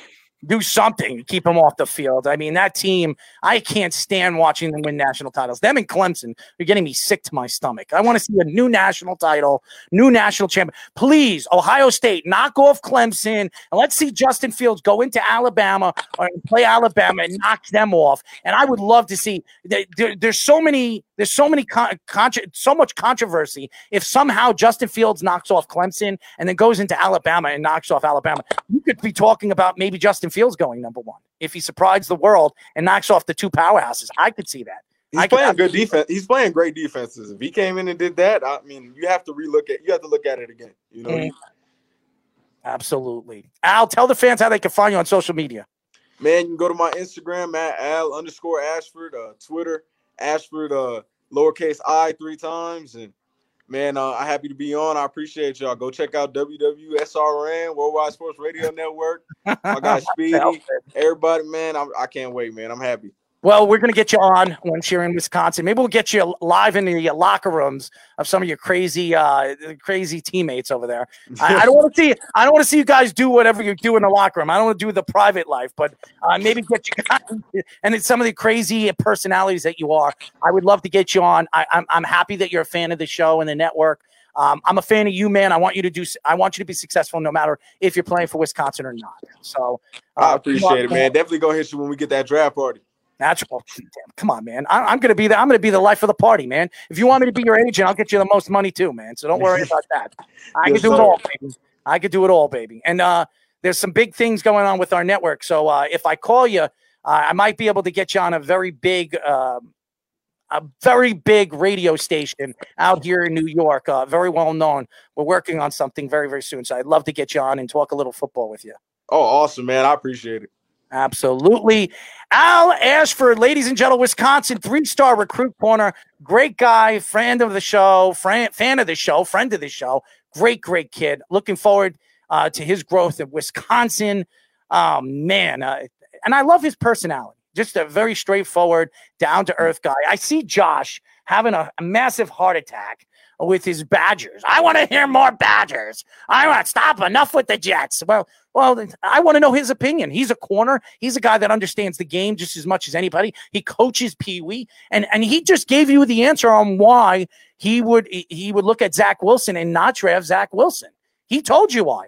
Because as good as Zach Wilson looks with BYU and college football, he is not played in a big division, and he's not the guy that you could depend on right off the bat as your starting quarterback. You're going to have to sit him out a couple of years and let him figure things out as a backup quarterback before you bring him in. You do not draft him at number 2. I know Eric Martini and all you crazy lunatics think that Zach Wilson is the guy to go with. I think it's the wrong move for the Jets. I think the right field is the only quarterback you take it to. But again, you could even consider Sewell because, again, like you said, there's not much of a can't miss prospect at the offensive tackle position either. So either way, those scenarios are all great. The Jets are really not in position to develop Wilson again, maybe unless it's the coach's pick and it's the absolute coach's pick. That would be the only scenario I could see that happening. But even then, you might consider trading back at that point too, because I mean, unless other teams are that desperate for Wilson, it's going to be hard to see him go that early in the draft either and make it worth it for the Jets. Justin Fields will be the number 2 quarterback drafted. Guarantee it. Guarantee it. After the combine and his pro day, Justin Fields will be the second guy drafted in the draft as far as quarterbacks are concerned. Zach will be might not even be 3rd. He might be 4th, so there's a good opportunity where he could fall all the way to the Jets at 23, 24, or wherever the Jets are drafting in the late 20s, and they can draft him. So there's there's a possibility. And the Jets, even though they're not drafting at 1, they're still going to be the second pick in the second round, the second pick in the third round. They're set up in a very good position to get the players that they need to rebuild this organization moving forward. They're going to get some good players. So, but we're not going to go to break. I want to talk a little bit about the New York Giants, and you guys can call the show. If you want to call the show and argue whatever you want to argue, you can call us at 631-965-4990. Again, the number is 631-965-4990. Before we go to break, and we will get into some basketball when we come back as well, what game stood out to you yesterday with week 16 of the NFL season? One that definitely stood out to me was the Steelers and the Colts and the Steelers. I mean, that was a very back and forth type game. Indianapolis seemed like they were dominating. They were defensively, they were just knowing what to do. And then all of a sudden they pulled off what a lot of teams pull off. They just get overconfident, and Phillip Rivers made a lot of big mistakes. The running game got slowed down, and the defense, for whatever reason, had a lot of trouble against those receivers. And those corners are very talented for Indianapolis. We've seen it all year, and all of a sudden they just broke down. And again, the Steelers, it looked like they were that second half struggle type team again, but the Colts were kind of like that last year too, where they collapsed down the stretch. And that's a worrisome sign for Indianapolis. I mean, they get Jacksonville to end the season, but again, they have to now rely on everyone else to lose too, whether it's Cleveland taking a bad loss, whether it's, again, the Ravens or the Dolphins. Now they're not in position anymore. So it's very interesting. And what the Steelers could end up doing too, Do they try for the 2 seed? Do they rest their starters? Do they want to keep the Browns out? Is that something a big deal for them? That makes that scenario all very interesting too, especially what happens. The Browns screwed up. The Browns screwed up. They're not making the playoffs. The Browns are not making the playoffs. You heard it from me. They're not making the playoffs. And that was because of Baker Mayfield and the stupidity against the New York Jets. They should be ashamed of themselves. I don't care if you were missing every single player in your team. You're Baker Mayfield. You still have plenty of offensive talent around you to win. Hooper couldn't catch the ball. They couldn't catch the ball in the big parts of the game, and you saw the difference. And the Jets made the plays. You say whatever you want. The Jets made the plays, and the Browns didn't. The game that really stood out to me was the Atlanta Falcons and the Kansas City Chiefs, and I'll tell you why. Kansas City has not looked good for the last 3 weeks. They really haven't. And by the way, Patrick Mahomes, who everybody says, quote unquote, is the best number 1 quarterback in the NFL. Well, guess what? Aaron Rodgers has defined whatever the number 1 quarterback is, because after what he did yesterday, he is by far the MVP of the league. Patrick Mahomes is not going to be the MVP. I don't care what his numbers show. He's on the most talented team in the NFL, one of the most all-around talented team offensively in the NFL.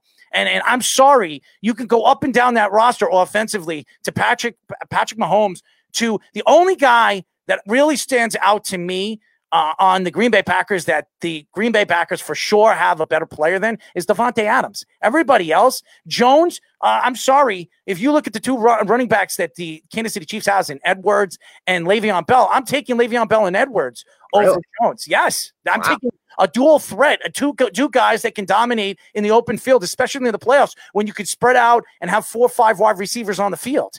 And Le'Veon Bell could do that, so can Edwards. I'm sorry, Jones is one guy. And you know, if you want to stuff the running game, you stuff the running game. And you make Davante Adams beat you. That's 2 guys. The other 3rd and 4th options, who are you going to take? Sammy Watkins? Or are you going to take Lazard? Lazard. I mean, come on. You're going to take all the 3rd, 4th, 5th, 6th, 7th, 8 options from Kansas City. And I'm sorry, I don't want to hear about rankings of the offensive line. That doesn't mean anything in the playoffs. And the defense? Come on. Both teams aren't very good defensively. But all in all, I'm taking Kansas City's defense over the Green Bay Packers. I mean, the Packers did make a statement, though, stopping the run yesterday, which we didn't think was possible at all with Derrick Henry the way he's running. And they did a very good job. I think he ended up getting still 100 yards, but they really had to fight for them. Patrick Mahomes is not going to be the MVP. He's just not. And Mitchell Trubisky or whoever's the quarterback against the Jacksonville Jaguars, everybody knew Jacksonville wasn't going to win that game. I really thought there was a chance early in the game, but they put Mike Glennon in because they wanted to lose. Everybody knows that Minshew wants to win. Right. Minshew wants to win the job. They took him out and they put Mike Glennon in because he gives them the better chance to lose. They're not going to win. And now they're going to try to win next week because it doesn't matter where, if they win or lose, they're still going to get the number 1 pick. So you watch, Jacksonville will win next week. They'll knock off the Colts or come close knocking off the Colts. And you'll see why I believe the Jacksonville Jaguars tried to lose that game against the Chicago Bears yesterday. They did.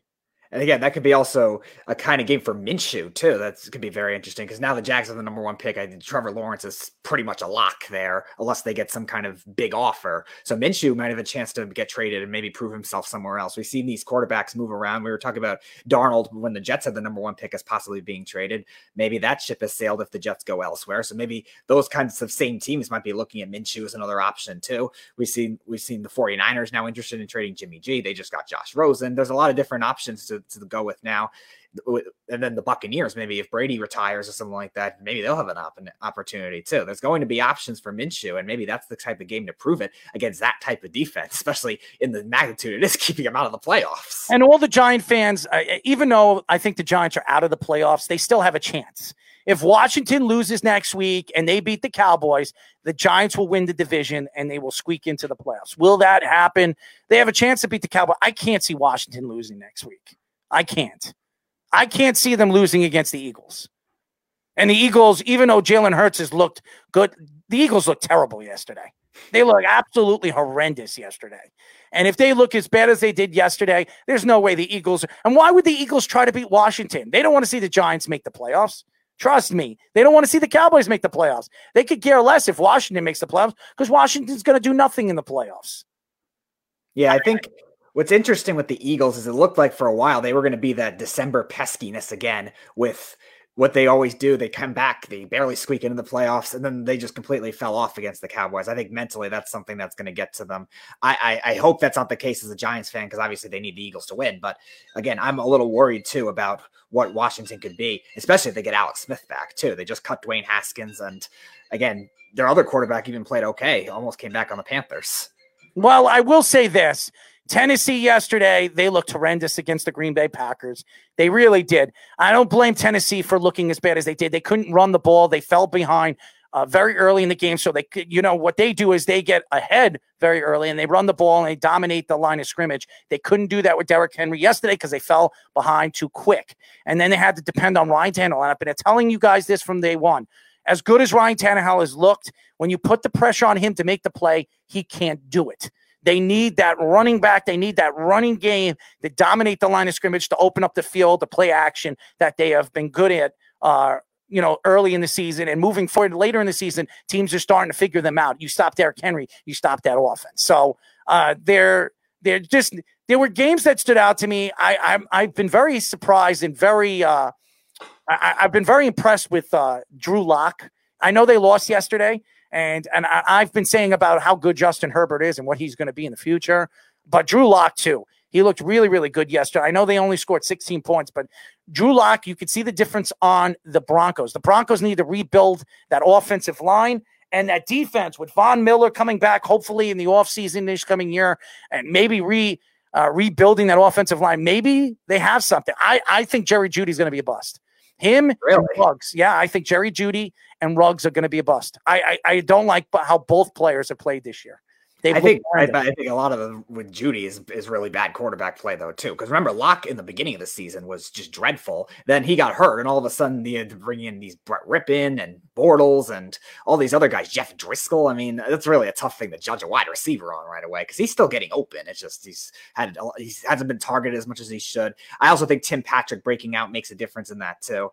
And they've just been forced to run the ball because of bad quarterback play. So I would still give him more of a chance than that. Alex Slow says, "What do I think about Dwayne Haskins being released today?" I don't think anything about it. First of all, I feel bad for the kid because he really was put in a bad position to fail. In the beginning, Ron Rivera did not like the kid. He did not want him to be the starting quarterback. There were stories coming out from Washington that were trying to land Cam Newton, but there was no way the ownership was going to give up on Dwayne Haskins. So they decided to bring, knowing that Alex Smith was possibly going to come back with that leg injury, that he was going to be the backup quarterback with whoever they were going to bring in as a backup quarterback. It's a shame about this kid. Releasing this kid, he really didn't develop.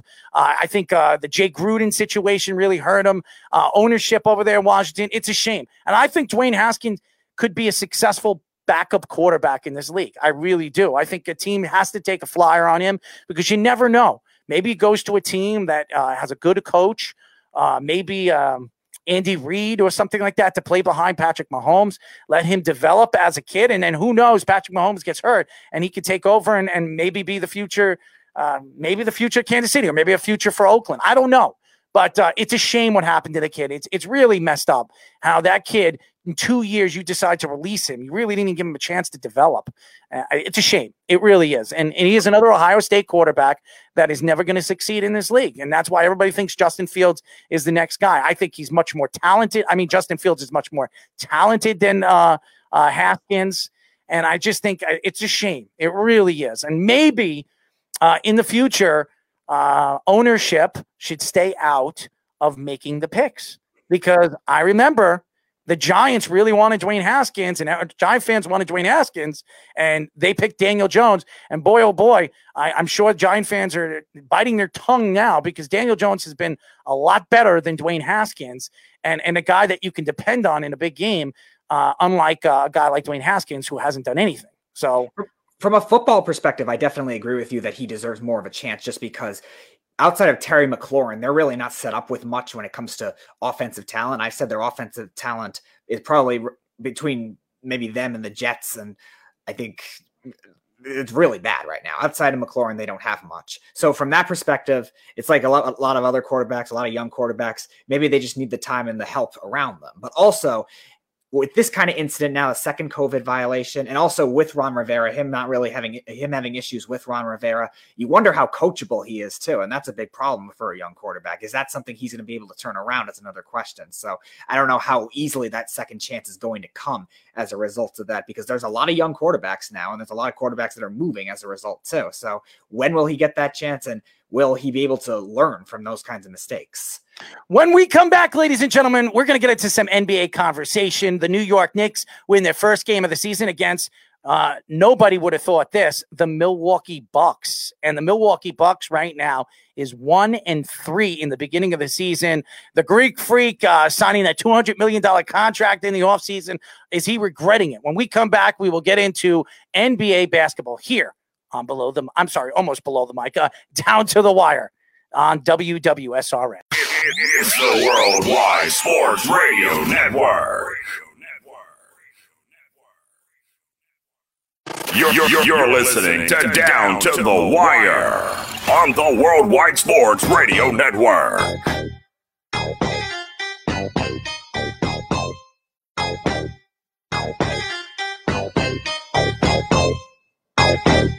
Hey, hey, hey, hey, hey, hey, hey.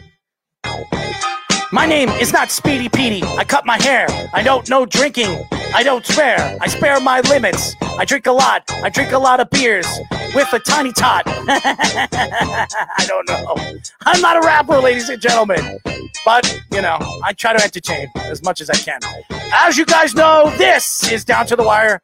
Remember, you can listen to us every single Monday from 6 p.m. to 8 p.m. New York Eastern Time, only on WSRN. Remember, you can call us at 631-965-4990. Download our app by going to iOS WWSRN or going to Android Worldwide Sports Radio Network. Oh, man. A lot of work, man. I will say this. I've been having a lot of fun with the holidays really passing before you know it. And really, the whole year has gone so fast. It really has.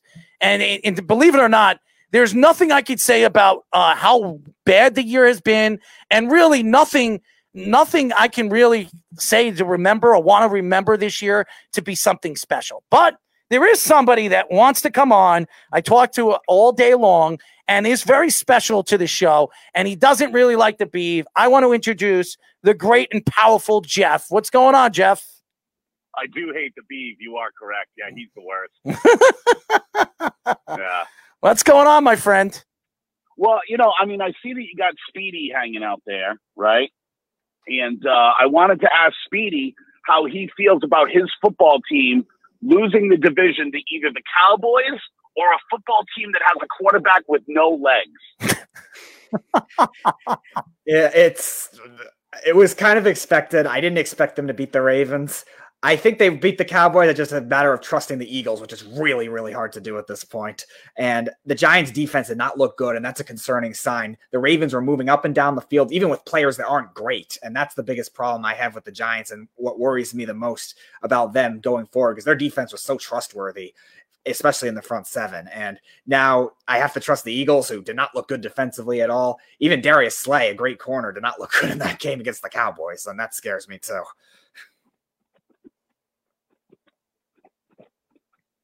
Jeff, you there? Did we lose you? Yeah. No, I'm here. I wanted to see if you were going to go back at him. But anyways, so we were talking. What's there to go back at? His team is his team's pathetic. You know what I'm saying? Absolutely pathetic. Well, the Giants have not looked good the last couple of weeks. All the Giant fans were jumping for joy when they saw them distracted and really surprised the world in knocking off the Seattle Seahawks. Ever since then, the Giants defense has not looked good. Everybody was talking about Graham possibly being a defensive corner that was going to be interviewed in the offseason. I think that some people just need to hold up. I do like what the Giants have done so far. The 4-3 defense has looked better. Leonard Williams looks like a Pro Bowl player. I mean, it's been sensational what we've seen so far with the defense. So you can't say anything bad about the defense, but the offense has been absolutely putrid. Knowing that Saquon Barkley was going to be out for the whole rest of the season, this offense has been terrible. And I don't want to hear about Golden Tate or Ingram or any of these guys, or Slayton, who everybody thinks is the next up-and-coming guy since Odell Beckham, who he's nowhere close to. So, unfortunately. There is one thing to be said good about the Giants, right? At least they got the best quarterback in that draft that year, right? Daniel Jones is certainly still on an NFL roster while Haskins isn't. Well, Kyler Murray was the best quarterback in that draft class. Kyler Murray was the best out of that draft class. Oh, that's right. He was taking one. Yeah, but right. Daniel Jones was the second best quarterback in that class. It's not even an argument. Well, and hey, listen, at least they didn't screw that up, right? They could have taken Haskins. That was the big debate that year. Mm-hmm. And Jay Gruden's no longer there, and Gettleman will still be there. I mean, his defense has been rebuilt, and I have to say Gettleman has done a good job in his draft classes in the last 2 years and what they've done defensively. So Gettleman is not all bad for the Giant fans. So we'll see what they could do offensively in the offseason. So, Jeff, if you were a Jet and you were the Jets ownership or you were the Jets GM, and we talked about this, where do you go at number 2 now that you have the number 2 pick in the draft?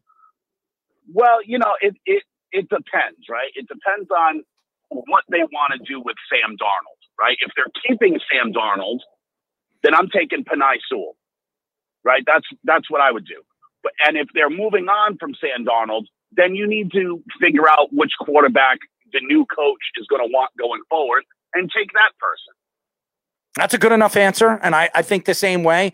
I think no matter what, you draft the offensive lineman. I think that solidifies your offensive line for the future. It doesn't matter who's behind that offensive line. That offensive line will be able to keep players off you at least 5 or 6 seconds. And if you're a decent quarterback in the NFL, if you have 5 or 6 seconds to throw in that pocket, you're going to make plays. Absolutely. Right. But it doesn't matter though, right? Because if you're moving on from Sam Darnold and you believe one of these quarterbacks is a franchise quarterback, then you have to take that player. If you believe it's a franchise quarterback, you have to take him. You can always find another offensive lineman or plug someone in that can be sufficient or whatever. But I mean, that's the only reason you wouldn't take offensive line, I think, right? Is just because you can't pass up a guy you believe is a franchise quarterback. It's the most important position on the field. You have to do it. Now, Jeff, Steve from our show, where he was part of Down to the Wire, he's watching the show right now. He asked on the feed, how has Jeff been doing with the post-Brady era? So how have you been doing with the post-Brady era? Yeah, I'm fine with it. It's, listen, they're not good, right? They're not. But I said, when we had talked at the beginning of the season, I said this team is a 7-9 team. Where are they right now? 7-9. I think they have 6 wins. They're on pace for it, right? They're on pace for it. Mm-hmm. So, this is pretty much the season I expected from them. And I'm not really upset that Brady is gone. You had to move on sometime. Even, Steve Young, moved on, or Joe Montana moved on to another place at the end of his career. It stinks. I love Brady, and I wish him nothing but the best. But, we got to figure out what we're doing at quarterback. And I actually like what the Patriots have on the team at a lot of places. Their young linebackers are really good. J.C. Jackson's really good. Damian Harris has come out of nowhere and is really running the ball exceptionally well, right? So they have some good things going on. It's just their 2 biggest holes, wide receiver and quarterback, are the most obvious thing people pay attention to, right? So, if they can find another quarterback, whether it be in the draft or through free agency, maybe a Mariota or a Stafford or whatever, because let's be honest, Cam Newton stinks. And if they had a halfway competent quarterback, they'd be a playoff team even without all these opt-outs. They lost on the 1 yard in the last second on the last play to the Seahawks. They should have beaten Denver. If they had any kind of quarterback play against Kansas City, if you go back to remember that Kansas City game, they would have beaten Kansas City that night, right? Cam Newton just stinks. He just stinks. So any better of a quarterback, and this team will be, they're still a pretty good team and a pretty good nucleus there. And they got the GOAT. They got the GOAT. Belichick's still there. Well, I can't say anything bad about Bill Belichick. If Tom Brady can't win in Tampa, I don't want to hear that he can, because this is to me. I've said this for years. Tom Brady played in the easiest division in football. He had the best coach in football coaching him. That's all I'm going to say. I'm not saying Tom Brady isn't a great quarterback. I'm not saying he's not one of the greatest quarterbacks of all time. But the problem with saying something like that, it downplays all the great games that he's won against all the other division winners. Like, you can say, oh, they got a path to the playoffs, and that could be true, but they made the most of the time they had in the playoffs. They beat the Steelers how many times, and the Colts how many times, and those teams were the best in every other division at the time. The year before the Chiefs won the Super Bowl 2 years ago, Tom Brady beat Mahomes in the AFC Championship game. So when you go, they played an easy division, you almost kind of skip over the fact that they beat every other good team in every other division to either get to those Super Bowls and then win those Super Bowls. No, I'm not taking that away from him. I'm not taking that away from him. It's a little disingenuous when you say, they had the easiest division. Well, if they were no good and played in the easy division, they'd have been one and done in the playoffs how many times? That didn't happen. All right, so Jeff, CJ DeSimone says, ask Jeff, what does he think about Gase possibly being added to the Pats coaching staff after the Jets fire him? What do you think about that? First of all, I love CJ. I had a great time on his show when he invited me on at the beginning of the season. I think CJ is a gentleman and a scholar. And now I would like to say to you, CJ, fuck off. I don't want your Adam Gase. I don't want your Adam Gase. You can keep crazy eyes on your sideline as much as you want. That is the Jets thing to do. Keep them away from my football team. All right, so we're going to get into some basketball conversation. And yesterday, the New York Knicks shocked the world, the NBA world, and not only beat the Milwaukee Bucks, they pulverized the Milwaukee Bucks. Tom Thibodeau's defense, and they did get it wrong. They said that I saw the Knicks record. They said the Knicks are 2-2. No, they're 1-2. So what were your thoughts? What have your thoughts been with Tom Thibodeau's defense and pushing some of these young players to play defense with the New York Knicks? It's the New York Knicks. I wasn't paying attention. I understand you're not paying attention, but you have to pay attention to what they've been doing the last couple of games. There was not even the game that they lost where they got pulverized against the 76ers. They were in that game practically the whole game all the way to the end of the third quarter, and they practically gave up. It's the beginning of the season with a group of young players and a new coach. I'm not going to make a judgment, good or bad. I don't care, good or bad. You can like some of the things that you're seeing, but, it's so early to tell where this team could be going after, 4 games into the season? Yeah, but what are your thoughts with Emmanuel Quigley? I mean, he looks like a steal where they drafted him at 23. They moved up to get him, and he's been playing well. He's been playing very well, and you can't take that away from him. But for me, the guy I like on that squad that I want to see take the next step forward is Mitchell Robinson. Give me some Mitchell Robinson. How about RJ Barrett? How about what RJ's been doing? I wouldn't say that RJ has looked good in the last 2 games. The first game, he averaged 26 points, 20 points in the first half, 6 points in the second half. That had a lot to do with Emmanuel Quigley. I think when Emmanuel Quigley comes back, I think you're going to see even a better RJ Barrett because you're going to be able to see you're going to see somebody that can actually ball handle up on top of the key. It's something they don't have right now. I don't care who it is. So your thoughts right now of what you've seen so far in the first 3 or 4 games of the season in the NBA. What has really stood out to you? Not only with the Knicks, the Boston Celtics. I know Kemba Walker's not in the lineup, but they haven't really looked as good as everybody thought they were going to look. What has stuck out to you when it comes to the Clippers, the Western Conference, the Golden State Warriors being as bad as they are? Were you expecting that? What has stood out to you so far early in the NBA season? Well, I mean, there's a ton of questions mixed in there. And I guess if we're going to start from the beginning and the Knicks, I'm not a New York fan. Obviously, I'm a Boston guy. But I liked watching the Knicks only because I like the young guys.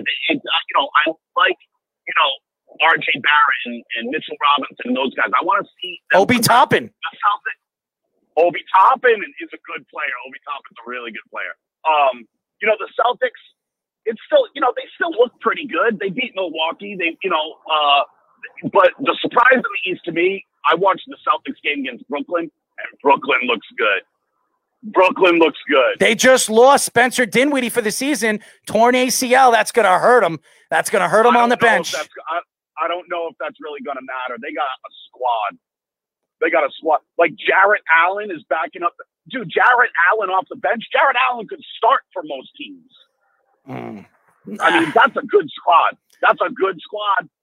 So you're going to sit here and tell me today that you're picking the Nets to come out of the Eastern Conference, yes or no? Oh, I'm not picking anybody as of yet. I'm just telling you, they looked really good. I mean, losing early in the season. Losing Spencer Dinwiddie is a big loss. I don't care what anybody says. This is a guy that averaged 20 points a game last year. He was your point guard coming off the bench. And what happens if Kyrie Irving gets hurt? Who are you going to be starting at the point guard position? Yeah, I mean, I understand as far as depth, it hurts, but they can always pick up a depth piece. You can always trade and find a depth piece. I mean, Kyrie's going to be as far as Dinwiddie scoring 20 points a game, it's not really going to matter because there's only one basketball, and Kyrie and Kevin Durant are going to have it most of the time. So most other guys' scoring numbers are going to go down as well, and it's not going to matter. They're going to have two of the best scorers in the league, and they're going to look really good. Right now, I'm not going to say they would win. I want to see more, but I would be comfortable right now saying I could see them in the Eastern Conference Finals. Here's the reason why I can't stand the Nets. First of all, the stupidity of geography of these two idiots. Okay. One thing is this guy, Kyrie Irving, thinks the earth is flat. It's the most ridiculous statement I've ever heard an NBA player say, except Steph Curry coming out and saying that we never stood on the moon before in a lifetime. So that, but this isn't a spelling bee. We're not on Jeopardy. Thank God it's not a spelling bee, because if it was, these guys would fail. Right, but Kyrie can play basketball. So the fact that he's a flat earther moron is irrelevant. I get that he's dumb. Like, I understand that that's a dumb take. But you've said some dumb things. We don't hold. We all say dumb things. We all say dumb things. I mean, Snug the Cat. I mean, he came on the other day and said something dumb. I haven't heard from him for weeks. I know you both think each other. Well, you're both from Boston. That's why you think each other are geniuses. I mean, there's nothing genius about it. So I'm lost on that. But I will say this. When you look at the Knicks, what stood out to me so far with the New York Knicks is they're playing defense. I like what I see. Some of the guys, I could see Ntilikina's going to be gone from this team. He doesn't fit the culture of what Tom Thibodeau is teaching, and he's not going to fit that 10-man roster that he's going to play. I don't like Julius Randle. They got to get rid of him as quick as possible because it's going to ruin the development of Obi Toppin and Mitchell Robinson. I don't like how the ball stops on their hands. I want to see movement of the ball. We've seen the Golden State Warriors when they were a young team, how they move the ball on the perimeter. They have to play that style of game, open three-pointers. That's what I want to see with the New York Knicks moving forward. Tom Thibodeau has taught and has taught the way you have to play defense. You got to play up. You got to be up on their faces, and you got to force them to shoot shots that they're not going to make. So I love what the Knicks are doing. I don't expect them to win more than 20 games this year. I don't think they're going to be a very good team this year. But I like the young players and the youth. What I see with Boston is they're going to depend a lot on Tatum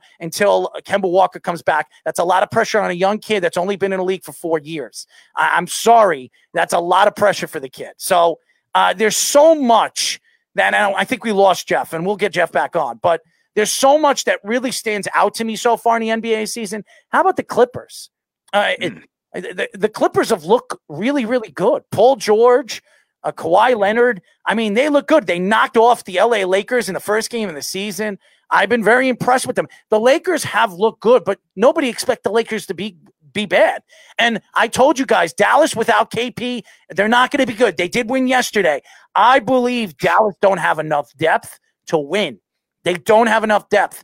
And if they depend too much on Luka Doncic to do everything, which you saw yesterday, he dominated the perimeter, you're not going to win games. The Greek Freak couldn't win the game against the Knicks. The Knicks won by 20 points against the great and powerful Milwaukee Bucks, the defensive-minded team. And deep Milwaukee Bucks, too. Their Knicks bench outplayed the Bucks bench, which I never would have thought I would ever say. To me, when you look at the NBA season, you want to see what stands out to you early in the season. Are the Nets a team to be reckoned with? Yes, they are. anybody that doesn't think the Nets are going to be reckoning with, you're crazy. You have Kevin Durant. If Kevin Durant is even half or even a quarter of what he was, and he gives you 22, 23 points a game, which he's averaging about 25, you're going to win a lot of these games. Kyrie Irving is a bull hog. Uncle Drew, what do you want to call him? You want to call him a racist or whatever you want to call Kyrie Irving. I think he's terrible to the press. I think he's a terrible voice of reason when it comes to New York sports. But the guy is a sensational player. He's fun to watch. I guess you could say his voice is a little flat. No, but here's another thing that a lot of people I've been telling everybody why I think Kyrie Irving is better than Steph Curry. Who's going to argue that with me right now? Who's been a better player the last 2 seasons? Tell me.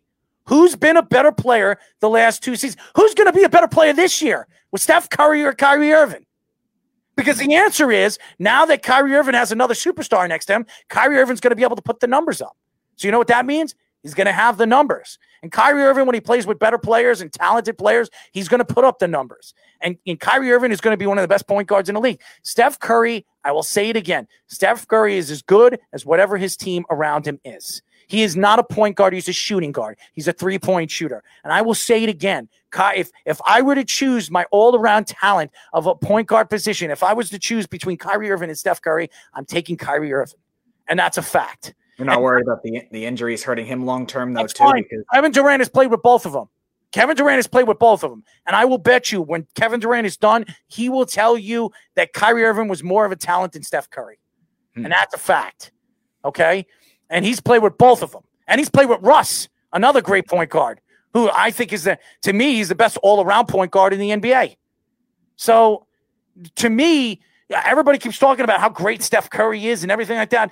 What has Steph Curry done without Klay Thompson? The answer is nothing. He's done nothing. He's won nothing, and he's going to go nowhere with that goal. You watch, the Golden State Warriors will get another high pick this year. Like they need it. Like they need it. That's a scary thought. Just think about it. I bet you the Knicks have just as many wins as the Golden State Warriors, and the Golden State Warriors have more talent. What does that tell you about the great Steph Curry, who some people say is one of the top 5 point guards in NBA history? What a joke. What a joke. The great and powerful Steph Curry. What's their record right now? 0-3? Yeah. Give me a break. Give me a break. A healthy Steph Curry still can't win the games. And you want to compare him to Michael Jordan or LeBron James? Are you kidding me? You put LeBron James on that Golden State Warriors team right now, they're 3-0 right now. 3-0 easy. Easy. It's ridiculous. This guy has been blown out of proportion by NBA fans for years, a.k.a. Vinny Rubio, a.k.a. Matty Caps, all this garbage that these guys have said on our network. Blech. I want to throw up. It's a joke. Didn't Tyler say at one point, too, that he was the biggest offensive threat the league's ever seen, too? Tyler's another one. I mean, half these guys, they have their heads so far up their asses, they don't even know where their head is, okay? To me, when I've watched enough basketball year in and year out, and everybody keeps telling me how great Steph Curry is, Steph Curry can't win by himself. He's got stars around him. Wiseman's going to be a star. Andrew Wiggins is a star. You can't tell me he's not a star. He averages 18, 19 points a game. He's a good two-way player. And then you have Draymond Green. He's not a star. He's been at how many All-Star games? You can't win with that team. Well, who are you going to win with? You put LeBron James on that team right now, they're 3-0. They win 60 games, 65 games. And everybody says that Steph Curry's better than LeBron James. What a joke. What a joke. It's a joke. All you fans out there, you basketball fans that think you know what you're talking about, you don't know crap. Steph Curry is Steph Curry. He's a three-point shooter. He's a Ray Allen. He's a Reggie Miller. That's what he is, and that's what he'll always be known as. A point guard, a facilitator is not what he is, nor will he ever be that. The NBA, what I've seen so far is what you're seeing. You see some young talent. I like what I see. Obi Toppin did look good his first game. 9 points. Now he has a calf problem. He might be out for 3-4 weeks, which is bad for the Knicks. It's bad for his development. Obi Toppin's going to be a fun player to watch. Yeah. He's going to be really fun. Emmanuel Quickley has shown you that he's going to be a fun facilitator at the point guard position. Could be the future point guard for the New York Knicks moving forward. RJ Barrett, when Quigley comes back, you're going to see the development of what RJ Barrett can do because he doesn't have to play the point. He doesn't have to move the ball up and down the court, which we've seen enough of. I don't want to see RJ Barrett as a point guard. Mm-hmm. And I think it's helped his development in other areas, too. You're seeing Barrett play a very well-rounded game. And it's not like he's getting no attention all the time either from defenses. You're talking about the Pacers who have a good defense, Milwaukee who has a very good defense, and Barrett's getting attention. He's still playing well. He's rebounding. He's driving the hoop. He's had the most well-rounded performance of even comparison to superstars that we've seen on any team so far in the NBA. He's been right up there with some of the best players in the very small sample size of the season. And I will say this, Cleveland Dash says Steph Curry is a top 20 player. Absolutely is. I'm not going to say that Steph Curry isn't a top 20 player. He's not a top 10 player. Not right now. Not right now. You want to say he's a top 20 player of all time? Yeah. You could put him at 20, 21 if you want to say he's the best three-point shooter of all time. I wouldn't even put him there. I put Steph Curry 30. I put 30, 35, somewhere between that. That's where I think Steph Curry is. You're talking about the greatest basketball players of all time. Some of the players you've never seen. Has anybody seen Jerry West play or Oscar Robertson or even Bill Russell or Wilt Chamberlain or Kareem Abdul-Jabbar? I mean, there's no way Steph Curry is brought into that conversation. He's not even close. He's not even close. Even Kobe Bryant, I'd take over Steph Curry. I would hope so. I mean, seriously. Kobe Bryant, I say he's a top 20 player of all time. Kobe Bryant's 16, 15. That's where I say he is. Yeah, we know. That's where I say he is because there were so many great players before Kobe Bryant.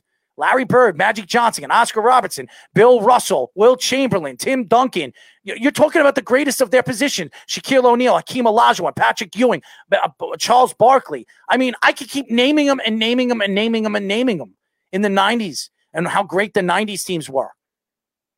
So, again, to say and sit here today and argue the points that Steph Curry is one of the top 5, top 10 point guards of all time is a joke. It's an absolute joke. So, what have I seen with the NBA? Hold on one sec. Did anybody actually say that? As far as Curry is concerned, yes. Yeah. Yes. People have said that they would take they will take Curry over LeBron James. Curry will give a team a better chance to win than LeBron James. I've heard it. Yes. I've seen people say that they would take Steph Curry as the second or third best point guard of all time, which is nuts. It's crazy. Now, does people think I'm crazy that I'm saying I'm taking Kyrie Irving over Steph Curry? If you think I'm crazy, go look at the numbers. They're very comparable. What does Steph Curry average more than Kyrie Irving? He averages one more assist a game. I think they average almost the same amount of points. Rebounds, I think they average almost the same amount. Steals, they average almost the same amount. Yeah. There's nothing different about them, just the championships. And that's because Steph Curry's played on better teams. He played with Kevin Durant, Klay Thompson, Draymond Green. Do you want me to keep naming them? Who did Kyrie Irving play besides LeBron James the 2 years that he played and Kevin Love? He played with nobody. He played with a bunch of youngsters with the Celtics, the Tatums. They were a young team. They weren't players that played better without him for the most part. Too. Yeah, but he never played with superstars with the Celtics. No. You know, so he went to the Nets in the first year. He didn't play with any super. Now he's playing with Kevin Durant. Watch how good Kyrie Irving is this year with a superstar right next to him. He's going to be exceptional. You know why he's going to be exceptional? Because he's going to play with a guy that's better than him. Mm-hmm. And that's the same thing with Steph Curry. I will tell you again, as good as Steph Curry is, he wasn't the best player on that team. Kevin Durant was. Way better. They are not going to win another championship. Not with that team. Even when Klay Thompson comes back, they're not going to win. They won their one championship without Kevin Durant. And that was the year that really LeBron James had a crappy Cleveland team. They were crappy. Mm-hmm. They were crappy. And they weren't healthy. I remember Kevin Love wasn't healthy in the finals, and either was Kyrie Irving. Even when Kevin Love was healthy, he didn't play well either. So it was really all LeBron at that point. And Allen, and then I listened to all this Steph Curry. They're trying to compare Steph Curry to Allen Iverson. They're on drugs? Oh my God, really? Are they on drugs? Allen Iverson is one of the best ball handlers of all time. Ask Allen Iverson right now who's the greatest ball handler he's ever seen. You know what he's going to tell you? Kyrie Irving. Mm-hmm. He's going to tell you Kyrie Irving because they've asked him in an interview, who is the greatest ball handler that you've seen besides yourself? He said Kyrie Irving is light years better than him. Kyrie Irving, light years better than Allen Iverson. Now, Kyrie Irving is not better than Allen Iverson, not even close. But ball handling skills, the ability to do the things that he could do in penetration, I'm going with Kyrie Irving over Steph Curry. Sorry. And Kyrie Irving is a better playoff player than Steph Curry.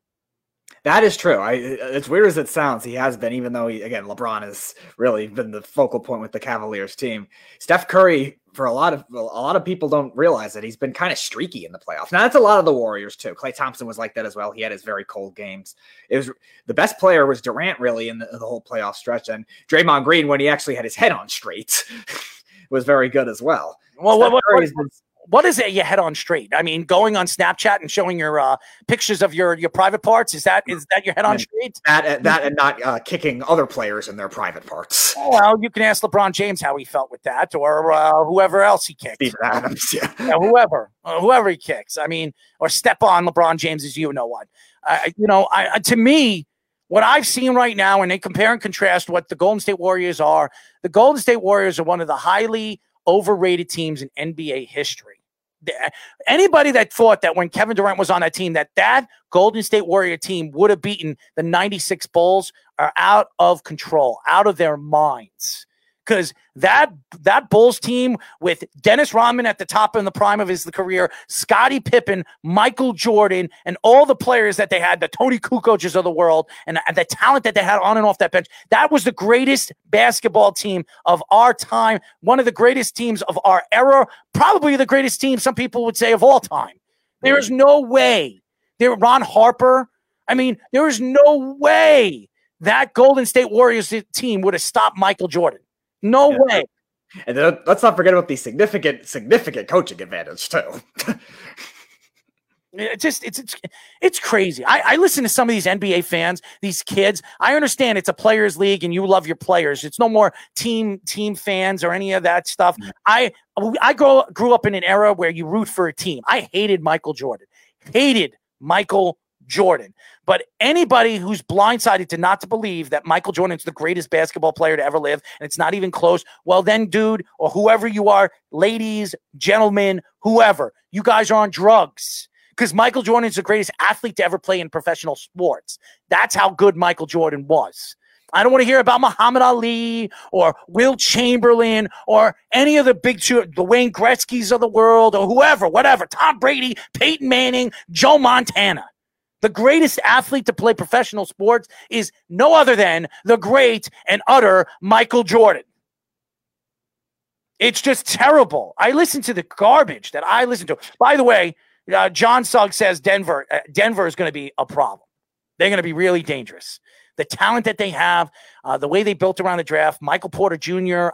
This is a good team. Murray is one of the best point guards in the league, one of the most underrated point guards. You saw what he did in the playoffs last year. Yeah. Phenomenal.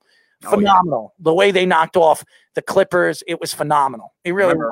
Remember, we interviewed their broadcaster back in April, and he was saying he was not quite the superstar level yet. I think that playoffs really elevated him to that, too.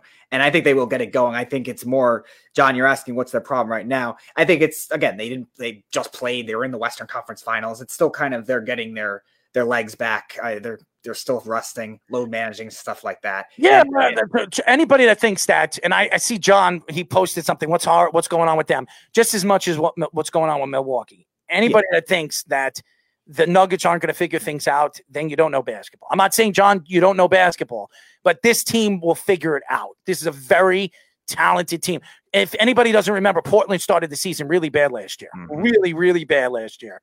I think the first 15 games, I think they won like 3 or 4 games. Yeah, I think they were the third worst team in the East or the West. Yeah, and then look what they did in the second half of the season. They were a playoff team. Right? So this is too talented of a team with the Joker, Murray. They're going to figure things out. I absolutely believe it. And to me, the top heavy Western Conference, it's still going to lie. And by the way, the Rockets are going to be very dangerous too, because John Wall looks really, really good. I don't know if anybody hasn't watched John Wall play. I don't think he's Russell Westbrook good, But John Wall is right. He's the under tier of what Russell Westbrook is. And you put him with the talent that they have right now, and you put Harden. Why would Harden want to leave? Even if he goes to the Nets, okay? Let's say he gets traded to the Nets. You're going to have to trade. First of all, Dinwiddie had to be a part of that trade. So what are you going to do? You're going to have to give up a significant more first-round draft picks for that. So you're going to have to get rid of Allen, Karis LeVert. You didn't draft the first-round draft pick this year. You traded out of it. Mm-hmm. So where are you going? Who are you going to trade? And they already said the only way they're going to trade Harden to the Nets is if you trade Kevin Durant or Kyrie Irving for him. Mm-hmm. Now Harden's also said the Celtics and the Blazers as possible options he would want to go to too.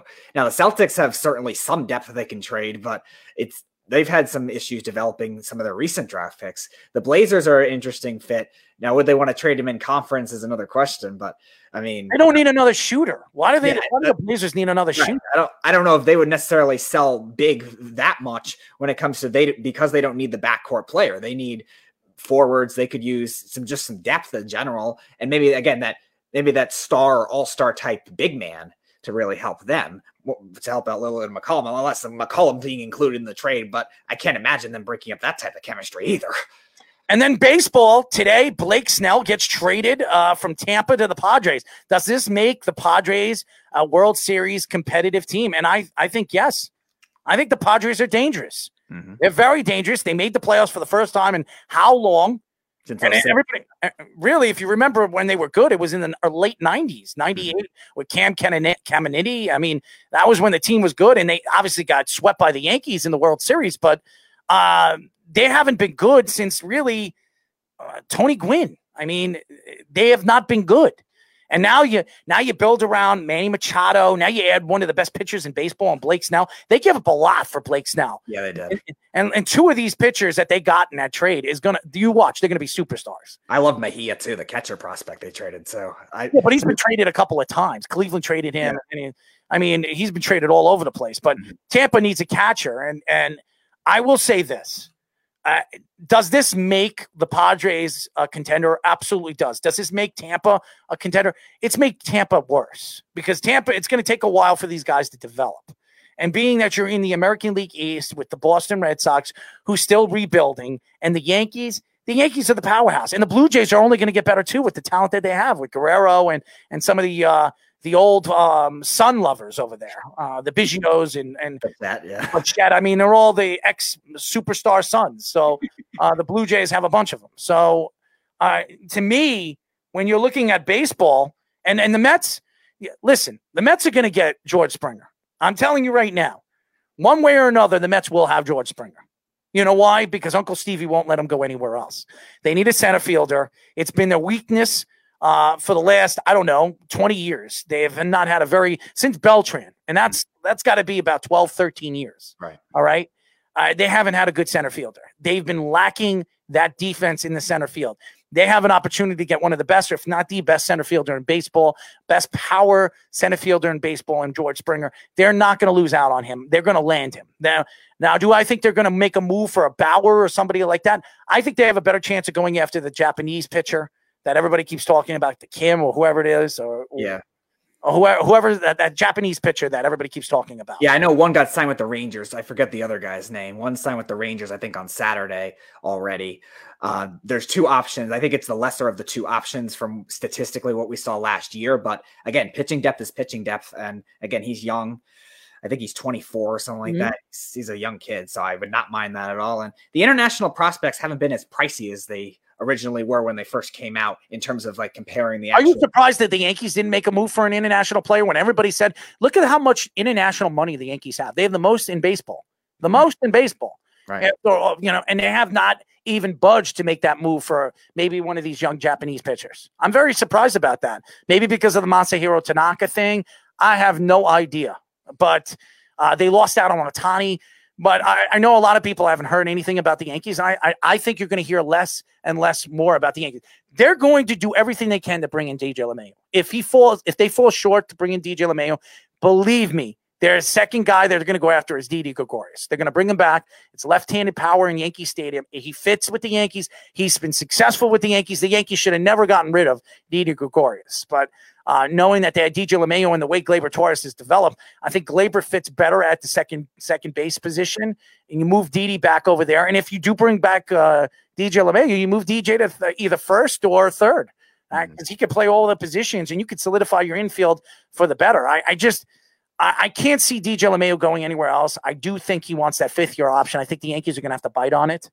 But the Yankees need pitching. They do. And Masahiro Tanaka or James Paxton, you got to pick one or the other. If you want James Paxton, you bring James Paxton back. If you want Masahiro Tanaka, you bring Masahiro Tanaka back. You got to pick one or the other. You have to bring in a second starter, a veteran second starter. You can't depend on your young pitching like Montgomery or Garcia.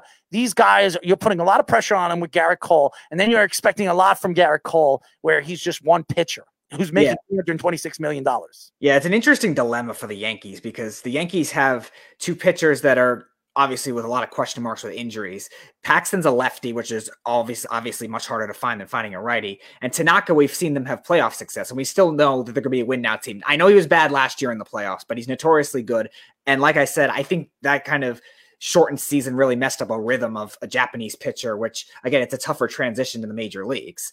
And I think that's a tough choice for them. Quantity is going to be key for them regardless. And again, maybe they are in on these international guys. John Suggs just commented Tamayuki Sugano is the other Japanese pitcher. Right. And maybe they do go after that kind of type, or maybe they just build up depth and to help out with the injuries, the potential with the injuries like they've always had the last couple of years. They have young pitchers coming back like Montgomery, and I know you love Garcia, and that's going to be a big step. Yeah, that's going to be a big step he could take to maybe be that number 3 guy. But yeah, I think one or the other definitely makes sense for the Yankees, and maybe just, again, some quantity of it. Maybe some new faces do help. And I see that Cleveland says get rid of Stanton. You cannot get rid of Stanton. First of all, he bought in, and Stanton was one of the, if not the best player for the Yankees when it came to the playoffs last year. Yeah. Stanton is going to be a big part of the Yankees moving forward because I don't know if the Yankees are going to bring back Aaron Judge. Aaron Judge is an injury-prone player, and he is going to want at least $200 million in the next 2 years. He's going to be 31 years old. The guy can't stay on the field. He's a sensational player. Will the Yankees be willing to give him $200 million when the guy can't stay on the field? He has not played a full season since his rookie season. It's been horrible. You cannot pay a guy $200 million.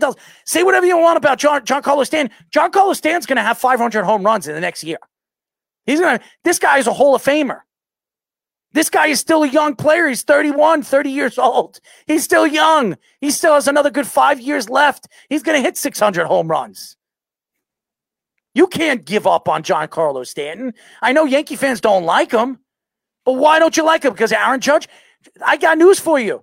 Who's a better player? Who would I take over from Aaron Judge to Giancarlo Stanton? I'm sorry, I'm taking Giancarlo Stanton. Yeah, and I think the playoffs really have to make a difference, though, too, in terms of keeping him. I mean, you gave him the option now, and that's going to be a hard contract to trade as it is. And what quality pitching are you going to get with that type of massive, massive contract? Not to mention, we say it all the time, there's limited teams he's going to go to. Obviously, the Dodgers being the biggest one if they wanted him, but they're cash-strapped as it is. They were over the luxury tax, and they just signed Mookie Betts to a massive contract, so they're out on it now. I think the other one was the Cubs, but... Right. They're having some contract issues, and they're trying to trade Chris Bryant. Right, and Theo Epstein's not there anymore, so I don't think that's going to be as enticing as it used to be. Stanton was very specific on where he wanted to go initially, and I don't think that's changing now, and I think he likes the Yankees enough where that's going to happen. So what quality pitching are you going to get with that that's not better than even somebody like Paxton who had an up-and-down Yankee start to his career? He's got a no-trade clause, too. What are you going to do with that? So he has to make the decision if he doesn't want to be a Yankee anymore. He just opted in the contract. He's got 5-6 years left on that contract. He's going nowhere. And the Yankees are going to have to decide, are you going to keep Gleyber Torres or are you going to keep Aaron Judge? And as good as Aaron Judge has looked in the playoffs, last year he didn't look good, and Aaron Judge can't stay healthy. He can't stay healthy as much as all Yankee fans love Aaron Judge. The guy can't stay healthy. And very conflicting, too, with Giancarlo Stanton. Oh, Yankee fans hate him because he can't stay healthy. Yeah, and Aaron Judge is getting that same kind of notion. He's the same kind of player that Stanton is. And Stanton, I guess, He's achieved more. Aaron Judge never won an MVP. Should have, but he never won an MVP. John Stan's for the Marlins. He won an MVP. John Stan's going to hit 500 home runs at the age of 32. Aaron Judge is not even going to come close to that. I mean, who's the better player? Let's be honest here. It's Giancarlo Stanton. He's not the better defensive player. The better all-around player is Aaron Judge. But the problem with Aaron Judge is he can't stay on the field. That's the problem. And the Yankees aren't going to pay him $200 million. As good as he is, they're not going to do it. Who would you rather want? You want a guy that's going to hit 40-40 like Gleyber Torres? Or you want Aaron Judge who can hit 30-35 home runs, but the guy can't stay on more than 100 games a season? You're going to go with Gleyber Torres. And they're not going to be able to pay all these guys. It's just not going to work. Yeah. And I think also with Gleyber, too, even though he had a down regular season, he was, after Stanton, their next best playoff player. Also, infielders in general have been harder to find, too, than corner outfielders. Corner outfielders are as expendable as they come at this point. So I don't think the Yankees are going to lack in terms of what they could possibly, not necessarily replace the production with, but make the production where it's not lost badly to somebody of what Judge would produce when he's healthy. It should me, as a Yankee fan, I am not excited for the season, even though Vegas picks the Yankees to win the World Series. And they're going to be one of the top teams in the American League, even with the pitching woes that you're seeing right now. They'll figure it out. I trust in Cashman and what Cashman does. Cashman will figure things out. He's always done it. He'll do it. This is the best GM in baseball, and nobody's going to argue that. Brian Cashman has been the best. Now, the Yankees haven't won a World Series in 11 years. And you say whatever you want. This is the longest drought the Yankees have ever had for not winning a World Series. So the Yankees need to win one, and they need to win one soon, because the longer they wait, I mean, Aaron Boone needs to win this year. If Aaron Boone doesn't win this year, he's going to be gone. As much as I like Aaron, he's going to be gone. The Yankees are not going to keep him. You need to win. When you have a team this talented, the money that you have invested into it, you got to win. And right now, unfortunately, the Yankees are climbing, but falling off the ladder. So the Mets are looking like they're climbing and they're growing because they have the owner that's going to spend the money. Robinson Cano was the best thing that ever happened to the Mets being out for the season. I think the Mets are set up very, very well. And by the way, John Suggs said Charlie Morton. I think the Braves are going to have a very good rotation. They've had a good rotation. Yeah. Now you add Charlie Morton, their playoff rotation is going to be scary. Charlie Morton's one of the best playoff pitchers right now in baseball. Yeah, especially if Soroka comes back strong after the injury. Now, it might be hard. It's a torn ACL. You don't know how that's going to affect his legs. But if he comes back strong, you saw what Freed did last year. He was a Cy Young candidate. Yeah, they absolutely have a great rotation. And their bullpen got a lot better last year, too. They just had trouble in the playoffs against the best team in baseball. Well, that's it for our show, ladies and gentlemen. We will be back Wednesday from 6 p.m. to 8 p.m. New York Eastern Time below the mic. As you guys know, we'll have a great show lined up for you guys. We're very excited about the new year. Our app, guys, if you don't have our app, we're going to have some new guests. We have some great news for all the fans. Stay tuned. Very, very soon, I'm going to announce something unbelievable for the network and exciting. I'm very excited for this. I think everybody's going to be excited because this is a big, huge deal. When it happens, I am going to announce it, and you guys are going to be very excited. So it's great. Shout out to Belly Up Sports, our tag team partner on our growth of our network. Mike Brown and Blaine and all the guys over there, Dan and the team over there at Belly Up, for helping us build this. And we have big things moving forward with the Worldwide Sports Radio Network in the new year. COVID-19, let's destroy this. Let's move forward as a country, as one. I want our country to be the strongest country in the world. And what's going on in the country has just been absolutely false and terrible. And hopefully that'll all change moving forward. I'm excited for the new year. I can't wait until 2020. Christmas, Merry Christmas to all. Happy New Year. Again, we will see you guys on Wednesday. Until then, Speedy, you have anything to say before we go? I hope everyone had a great and safe holiday season. Merry Christmas to all. Happy Hanukkah if you celebrated Hanukkah. And enjoy your New Year's if you're doing anything for New Year's. And hopefully, like you were saying, we're going to see you on Wednesday. You can say that on Wednesday. Of course. But just, again, hopefully everyone had a great holiday year for sure. And stay safe. Well, I'd like to thank all the fans that listen to us and support what we do here at the Worldwide Sports Radio Network. All our new shows, all the great shows that we have lined up throughout the country.